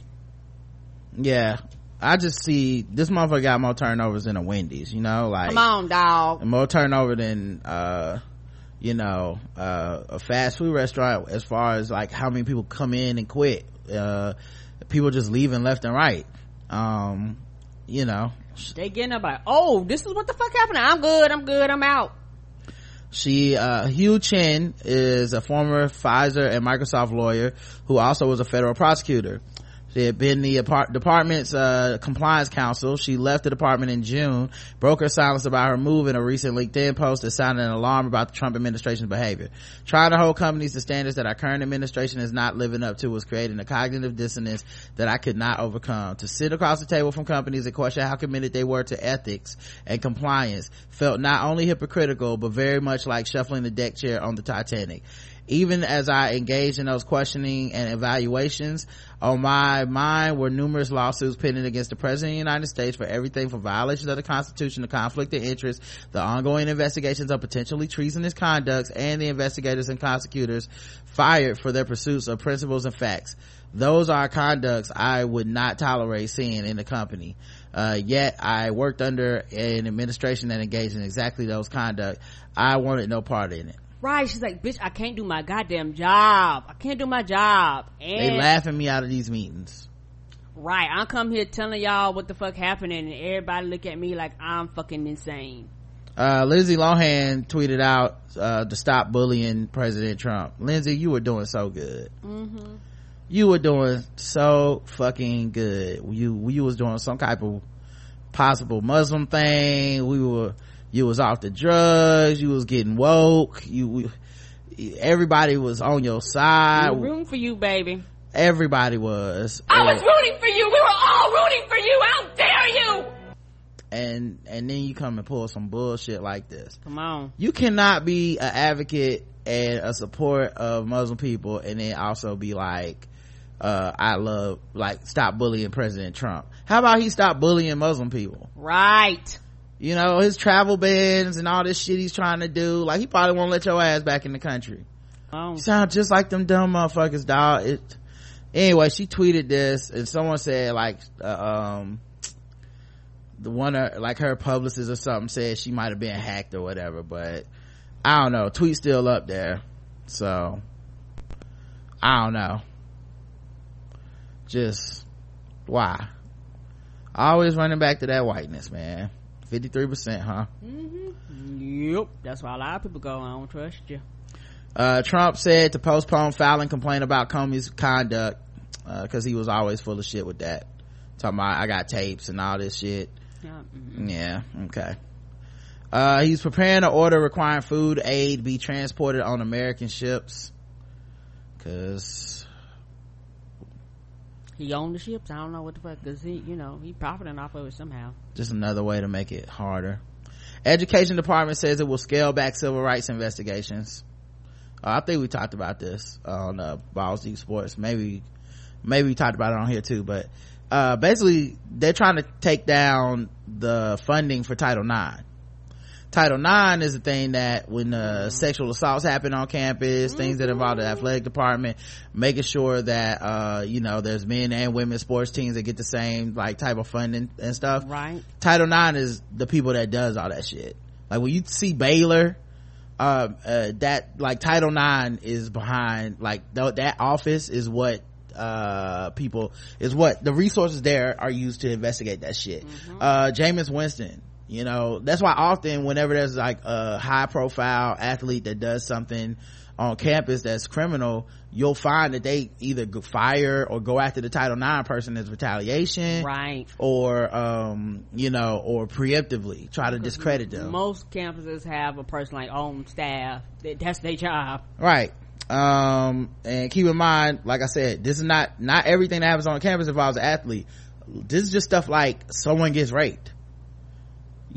Who's responsible for investigating that? Keep in mind, colleges often tell you, don't go to the police, we'll investigate it internally, don't even go to the campus police. And we've found many cases, if you listen to Balls Deep Sports, you notice we've talked about many cases where universities have been complicit in cover-ups, and if it wasn't for the Title IX office, none of this shit would have came to light. Even stuff like police misfiled a report, or campus police did something where they made it seem like they didn't interview the person or whatever. It's that kind of shit. So yep, of course they would go after this. He's putting out a very Republican agenda. Like, say what you want to about the dude, this is what Republicans campaigned on. There's no rapes on campus. You liberals are just making it up. It's just girls who want to party and they regret it, and just get a gun if you got a problem with it, shit like that. this dude is making sure that happens. And my thing is, so when parents decide, hey, what we not gonna do is you go off to college, we're gonna do something local, community college or something like that. Like, what you ain't gonna do is go off to this big Ivy League university and pay billions of dollars. So you do know what's gonna happen when your attendance drop. You ain't getting all these loans, but it's every like Title IX is every college, and that's true. So it's not even like I can go to a different college that got Title IX funding. Like, that's true. This is it's insane. It's what they are doing is fucked up. It will lead to more people getting raped. It will lead to more people getting killed. Right. All that stuff, like, and nothing you can do about it. They really want people to be in a position where you can't do shit. Yep. All right, let's move to the lighter white people news. This is a lot. The Queen picked the first ever black equerry, who's a Ghanaian born officer. He will be the most visible man in Her Majesty's side as Prince Philip's retirement looms. I guess this is somebody that protects the Queen or something. Okay. He's the first black man to hold the role of equerry, one of the most important positions in the royal household. Ghanaian born Major Nana Kofi Twumasi Ankara, an Afghanistan war veteran and officer from the household cavalry, is thought to be preparing to take over the role from Wing Commander Sam Fletcher later this year. Twumasi Ankara's royal career so far has included acting as an escort commander at the Duke and Duchess of Cornwall's wedding in 2011, as well as commanding the Blues and Royals at the Queen's birthday parade. But his new role will mean he could spend more time at Her Majesty's side than even her husband, the Duke of Edinburgh. Since Prince Philip announced that he will be stepping down from public duties this autumn, the new equerry could be the most visible man by the monarch's side.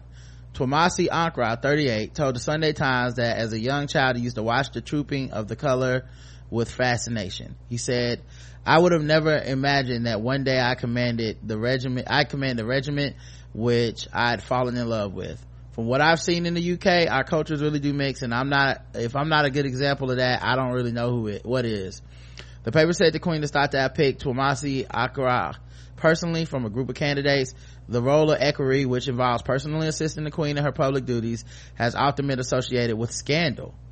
Equerry to George IV, Peter Townsend, caused drama in royal circles when he and Princess Margaret, the Queen's sister, became romantically involved. Oh shit. The Battle of Britain fighter, aged 16 years, Margaret Sr., and a father of 2 sons from a dissolving marriage, helped her write the emotional statement in which she announced that, mindful of the church's teaching, she would not marry him.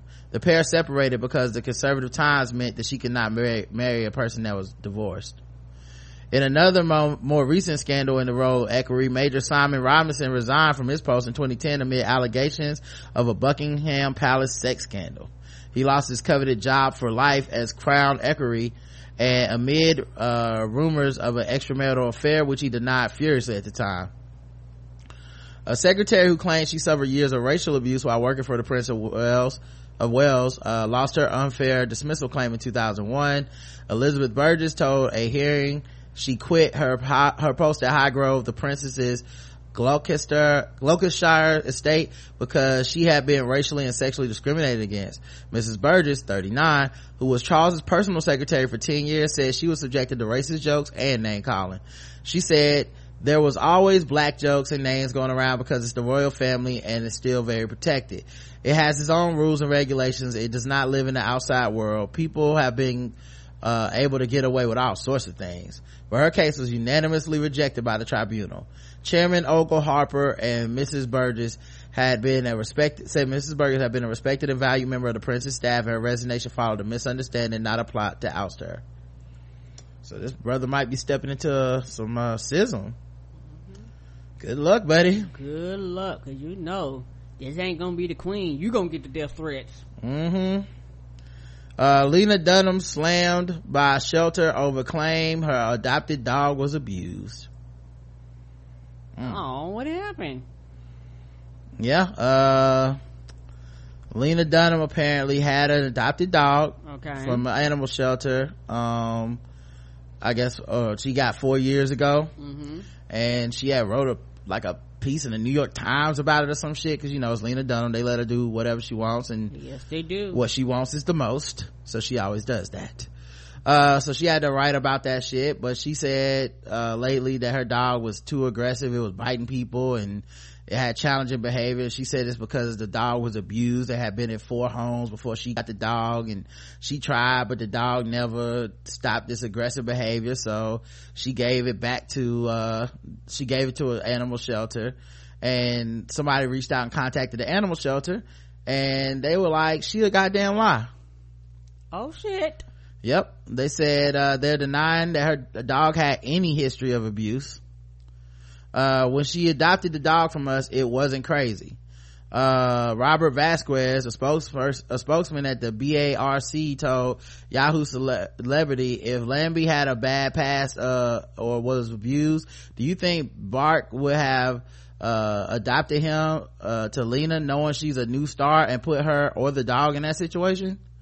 Vasquez told Yahoo he has pictures of Dunham with Lambie loving on Lena and her mom, which she said would not happen if the dog was abused. It wouldn't be cuddling with her or be in the bed with her boy and her quote-unquote boyfriend in the pages of Vogue. He said, adding, Bark does not lie about dogs' history because that gets them returned, and mentally it's not good for the dogs. Yeah. That makes sense. Bark did not. And you don't want to have a reputation of people not being able to get dogs from you. Right. But yeah, that's, a source close to Dunham told Fox News that the 31-year-old had the dog examined by 6 vets who deemed the dog had an abusive past and brain damage. All 6 of them dead, Lena. I don't believe you.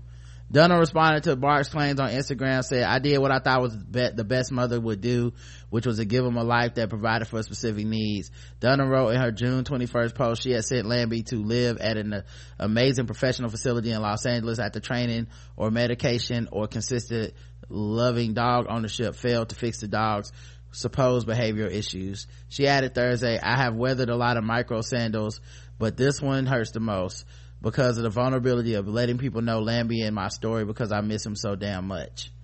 Rep for Dunham directed Fox News to the star's Instagram post about the controversy. You could just gave the damn dog back. The end. So yeah, I don't know, dog. If you hadn't made such a big deal about having a dog in the first place, right, then it probably wouldn't be that big a deal on the way out. But it is what it is, man. I don't trust Lena Dunham like that, because I remember her lying on Odell Beckham Jr. and having to be confronted about that, so I don't have to care. Nope, I don't. Lady Gaga defends Ed Sheeran from online bullies. Who was Ed Sheeran? I don't know. Ed Sheeran? Yes. He's a musician. Okay. He's a singer-songwriter. He took to Twitter and quit. In an interview with The Sun, he opened up explaining that mean comments from other people online began to get to him. He decided to take a break from the site entirely to avoid dealing with trolls. I go on it and there's nothing but people saying mean things, he explained. Twitter's a platform for that. One comment ruins your day, but that's why I've come off it. The head fuck for me has been trying to work on why people dislike me so much. I can see that. I mean, he ain't really he don't really be doing nothing to nobody. Like, it ain't like he be in trouble or saying crazy shit. He just one of them people that people always gotta talk shit about. Like when I posted this article on my Twitter feed, someone immediately was like, he need to start looking like blah blah blah, and I was like, well damn, did you read the article? Because that's exactly why he ain't on here no more.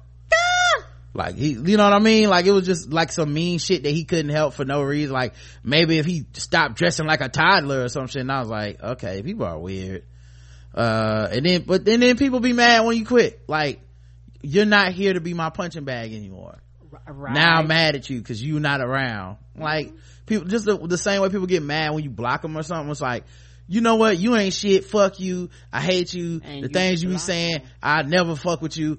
It's like, why are you my friend? on Facebook? Why are you following me on Twitter? Why are you like block? And then when you get blocked, this motherfucker blocked me. What? Like, yeah, you don't think I'm shit. I don't want to be associated with you, anybody that knows you. Like, we not cool. It's my right.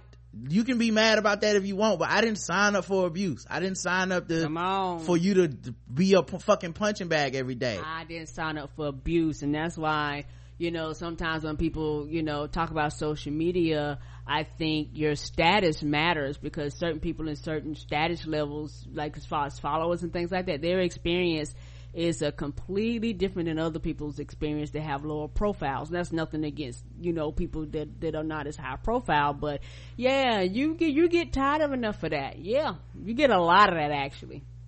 Yep. So anyway, I get it. Lady Gaga was defending them and shit.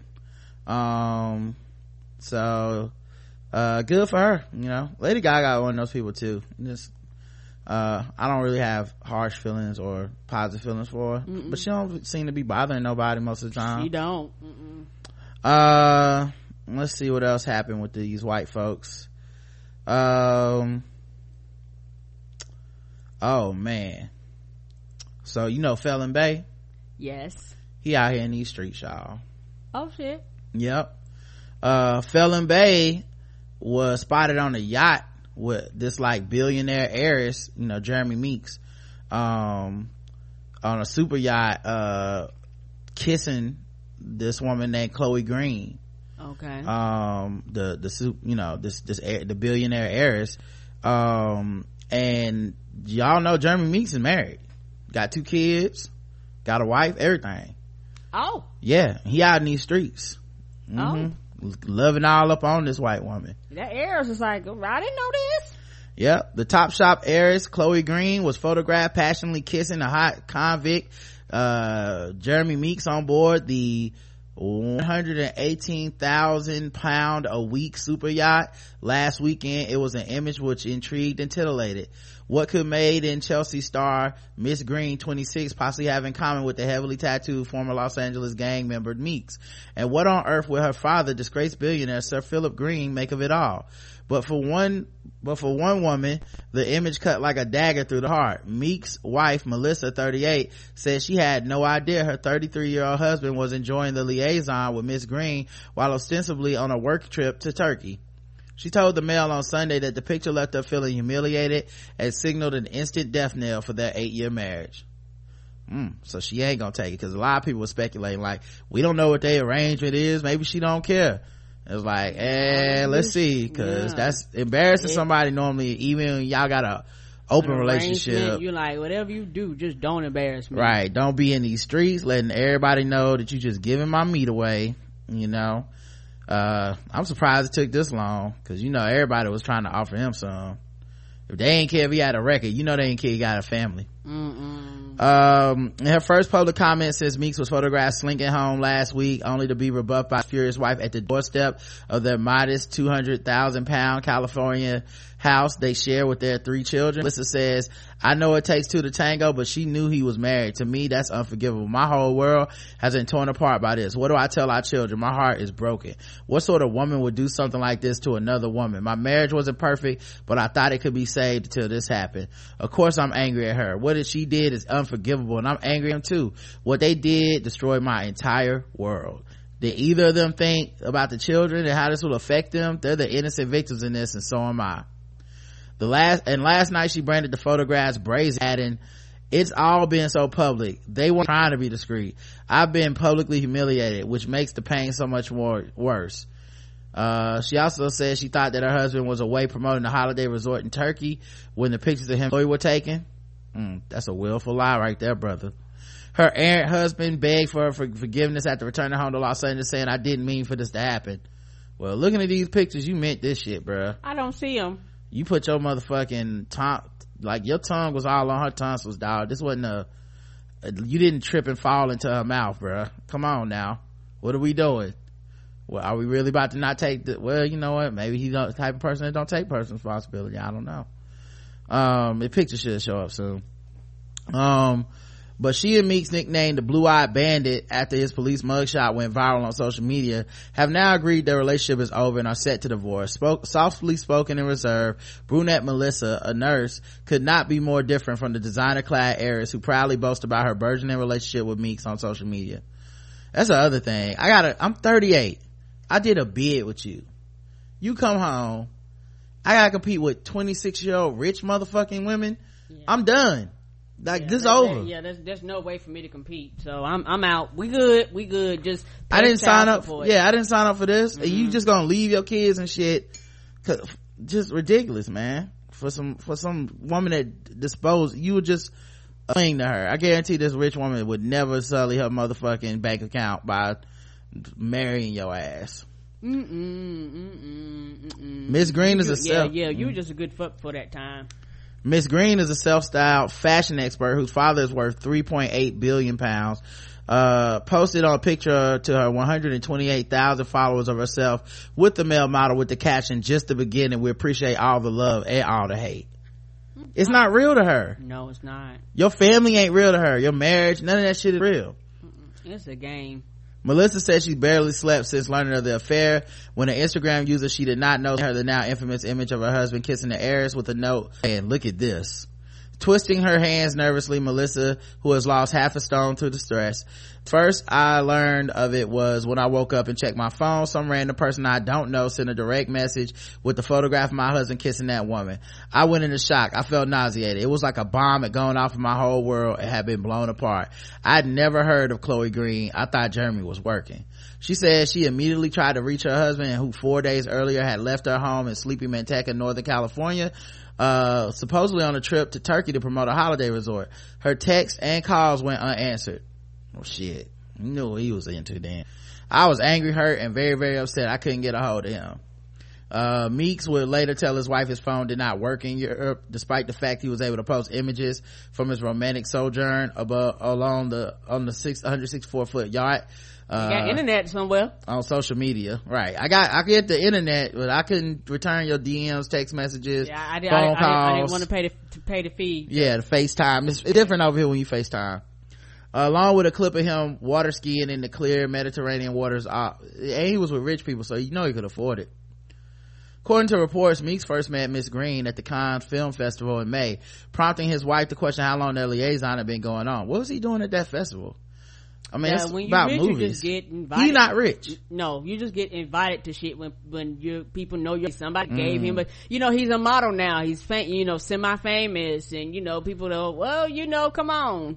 He was slowly kind of getting involved in those circles, particularly after he crossed over, became a professional model. Okay. Like that kind of opened up doors for him that otherwise I don't think he would have had. Who knows when this started? I doubt I will ever know the truth. Melissa said the first contact she had with her husband was when he landed in Los Angeles last Monday. He texted her from the airport to ask if he could pick up their two sons, his biological child Jeremy Jr. 7 and Robert 11, Melissa's son from a previous relationship. She also has a daughter, 16-year-old Ellie, and says both stepchildren consider Meeks a father figure. The worst part about all this is the children. They adore their daddy. Incredibly, that she agreed to allow him to pick up the children to spend Tuesday's 4th of July holiday with him while she was at work as a nurse in the local jail. I didn't want my pain and anger to hurt the children. I'm very hurt and upset, but those children love their daddy. He's been away and they missed him. The pair finally had a showdown on Wednesday when Meeks brought the children home. Melissa says, "We had it out on the doorstep. I told him how devastated and angry I am. He kept apologizing, not for the affair, but for the way I learned about it. I feel humiliated, not just because my husband was caught with another woman, but for the fact they were so brazen about it. He told me I didn't mean for it to happen like this. Those pictures will haunt me forever." He kept saying, "I'm sorry, you didn't deserve this." We talked about divorce. I told him I didn't think the marriage could be saved. He agreed. The marriage is over. The finality of the statement makes her eyes cloud with pain. She says it's all a long way from the start of their relationship early 2008 when they met in Meeks' hometown of Stockton, California through mutual friends. His piercing blue eyes and razor sharp cheekbones combined with a body home from playing basketball bowled her over. She was there with him while he was in jail. She did a bid with him. I guess black love don't work out for everybody, Papoose, it worked out for him. Melissa's career as a hard-working nurse was a sharp contrast to Meek's, who found it hard to hold down a steady job, blaming his upbringing as a child of a heroin addict mother and a father sentenced to life for murder when Meeks was just a baby. The attraction was instant. He was a very good-looking man, charming and charismatic. We fell in love fast, Melissa says. Meeks was open about his past as a member of the notorious Northside Crips, one of California's most brutal street gangs. 2002, he spent 2 years in jail for theft and was in and out of prison for years for a series of crimes, including resisting arrest. He was once arrested for beating a 16-year-old boy into a pulp and was described by police as one of the most violent criminals in Stockton area. Meeks has a Crips tattoo on his right forearm and a teardrop inked under his left eye, often said to symbolize a gang killing. Yet Melissa says the man she knew was kind and loving. She insisted that he was never violent towards her, drank only in moderation, and was a good father while he occasionally worked as a laborer. Well, shit, wasn't too good once he got that billionaire money on him. Anyways, congratulations, you played yourself. Tried to win the lottery.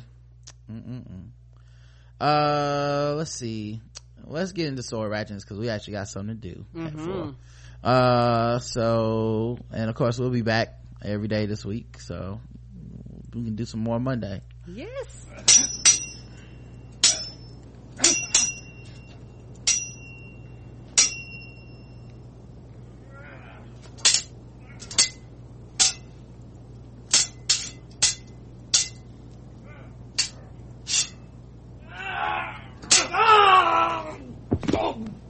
And don't forget, Sword Ratchetness is brought to you by Loot Crate. It's a monthly mystery crate filled with exclusive items from the biggest and best pop culture franchises. Go to lootcrate.com/TBGWT and enter code TBGWT. You get $3 off of any new subscription. They got all kinds of stuff you can subscribe to. They got Loot Wear. They got the Loot Crate DX where you get this big ass box of stuff that's so cool. Yes. They got anime. Loot Crate for anime, pets, all kinds of stuff. They're starting a sports crate. All you gotta do is go to lootcrate.com/TBGWT and pick your box. For less than $20 a month, you can get 6 to 8 items with licensed gear, all kinds of stuff. Next month, keep in mind July 30th is when it returns. Rick and Morty, they gonna have something from Rick and Morty in there. I got Rick and Morty socks in here, Rick and Morty shirts, all kinds of shit. Teenage Mutant Ninja Turtles, Bob's Burgers, and Futurama will be featured in the next crate. Oh, that's gonna be lit. Let me open up this crate over here.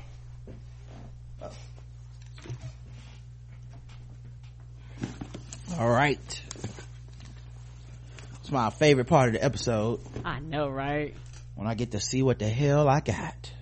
Well, we got. I'm sorry, I don't mean to get selfish, Karen.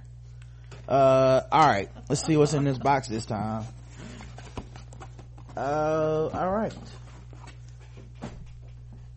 Oh wait, this is we already opened one of these boxes. This is a box from last month. Okay, you gotta get the new box. Sorry, Karen. Yeah. Okay, I get the new box. Oh, yeah. Okay. Did we open that one too? I think that was empty. Okay, cool. Up. All right, Karen, be right back, y'all. You know, we sometimes we get a little bit confused on which boxes we open already. But yeah, Loot Crate, dog, it's where every person wants to be, every nerd. Yeah, we look forward to it. If you gotta sign up by the 19th at 9 p.m. Pacific time, so midnight basically, if you want to get that month's box. So if you sign up on the 20th, it's too late, you know. All right, cool. Now we got a box. All right, let's see how you open this one. All right. And this is the Loot Crate DX box I'm about to open. I opened up the regular box last week, I believe. All right. Let's see. How am I gonna be bothered? All right, so we got Fight Club, diary. It says I am Jack's thoughts, if you guys watch Fight Club. So you can write up in there. Keep you some thoughts in there. Some of y'all are crazy at listening to this, you know. Talk to the people that live in your heads. Oh my god, Amazing Spider-Man shirt. This is for Karen. It's the cover of the Daily Bugle that J. Jonah Jameson runs, of course, and of course it's, you know, mean. But the cover says Amazing, Spectacular, or Menace. Spider-Man takes down the Vulture. Vulture cries, he ruffled my feathers. Oh, that's hilarious. Yep, and that's all you, Karen. We got a Transformers like water container, like bottle. It's got Optimus Prime transforming in different stages. All along the bottom of the water bottle. Yeah, dog. Which is funny, this morning I ate my cereal out of my Hulk bowl, so I got me another bottle to put something in. The pin this month is Fight Club, the soap from the Fight Club thing. And lastly, we have this Deadpool box. Deadpool's Finders Keepers. And I believe this is one of those key finding things where if you're always losing your keys, open that. If you're always losing your keys, like I think they had a Batman one a couple months ago. But yeah, it comes with a Deadpool keychain, right? That's cool as fuck. But it also comes with this stand it's the gray and black Deadpool. And you take the keychain and stick it right here so you don't lose your keys in your house. Like it's basically a place you can always keep your keys, except look cool while doing it. I didn't know he came in gray and black. Yep. I had the gray and black Spider-Man in the last box too. Woohoo! Yeah, sometimes they had the alternate colors and stuff. All right, so that's lootcrate.com/tbgwt, man. Like I said, bunch of cool shit around my house. I got a whole shelf of just cool looking collectible stuff that I wanted when I was a kid, but my parents was like, we good parents, we're not giving you everything you want. We got bills to pay. You want to eat? You got some Spider-Man money? Right. Well, I do got it now, and I give it to Loot Crate and they send me Spider-Man stuff. How about that? How you like that, mama? Sword wielding bandit terrorizes staff in crime spree as he and a masked accomplice robbed 3 Melbourne shops in 30 minutes. What, are they going for the record? 2 masked bandits who carried out crime sprees in 30 minutes. Wait, that's 1 crime spree with 3 crimes, I believe. I think, that's some bad editing right there. Have been caught on camera terrorizing staff with a long sword. Police they had time to terrorize between them. Wow. Police have released CCTV footage of the moment the thugs threatened staff at a store in Melbourne Southeast. The man and his accomplice robbed a pizza shop, a milk bar, and a service station. Robberies took place within half an hour of one another in Dandenong, Rowville, and Wheelers Hill. In the video, one man can be seen wearing a black mask and the second man wearing a scarf over his face and a hoodie on. The criminals escaped with cash, cigarette lighters, and tobacco. So we know they smoke. If you guys see some people in masks smoking cigarettes with a sword, be on the lookout. They some robbers. All right, y'all, we'll be back tomorrow, but first Karen has something to say. Before we go, I would like to say that I had an uncle that passed yesterday, my Uncle Moselle, aka Uncle Jody, and we love you, dog. That's all. I want you to know that we love you very much. And so that's all I wanted to say. All right, y'all. So if we have to take off a show or whatever next week, remember that it's because Karen had a death in the family and stuff, and we appreciate all y'all's kind thoughts and stuff, because I know her whole timeline about to be filled up with people saying stuff, but we'll be back tomorrow, and we appreciate y'all taking the time out to check out the show. Till then, peace. Wait, hold up, wait. I don't get no love. No, two things I forgot to mention. God, I've been doing so much podcasting. One, don't forget we're on the Black Love Matters podcast. Black Love Matters, okay? We also I'm on the Mundane Festival podcast with Chris Lambert, which is out. That's out now.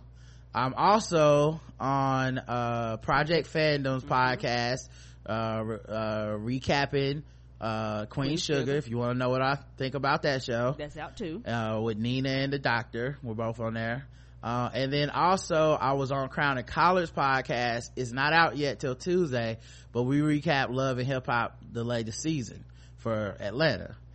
And we should be on Sunday Civics with L-Joy. That's one of the reasons we have to leave now, so we can prepare for that interview. So yeah, we've been podcasting a lot. And tonight we probably be podcasting again after the Walking Dead 2-hour season, season finale. So another late night remix for y'all. Right. Now, until next time, I love you. I love you too, baby. Mwah.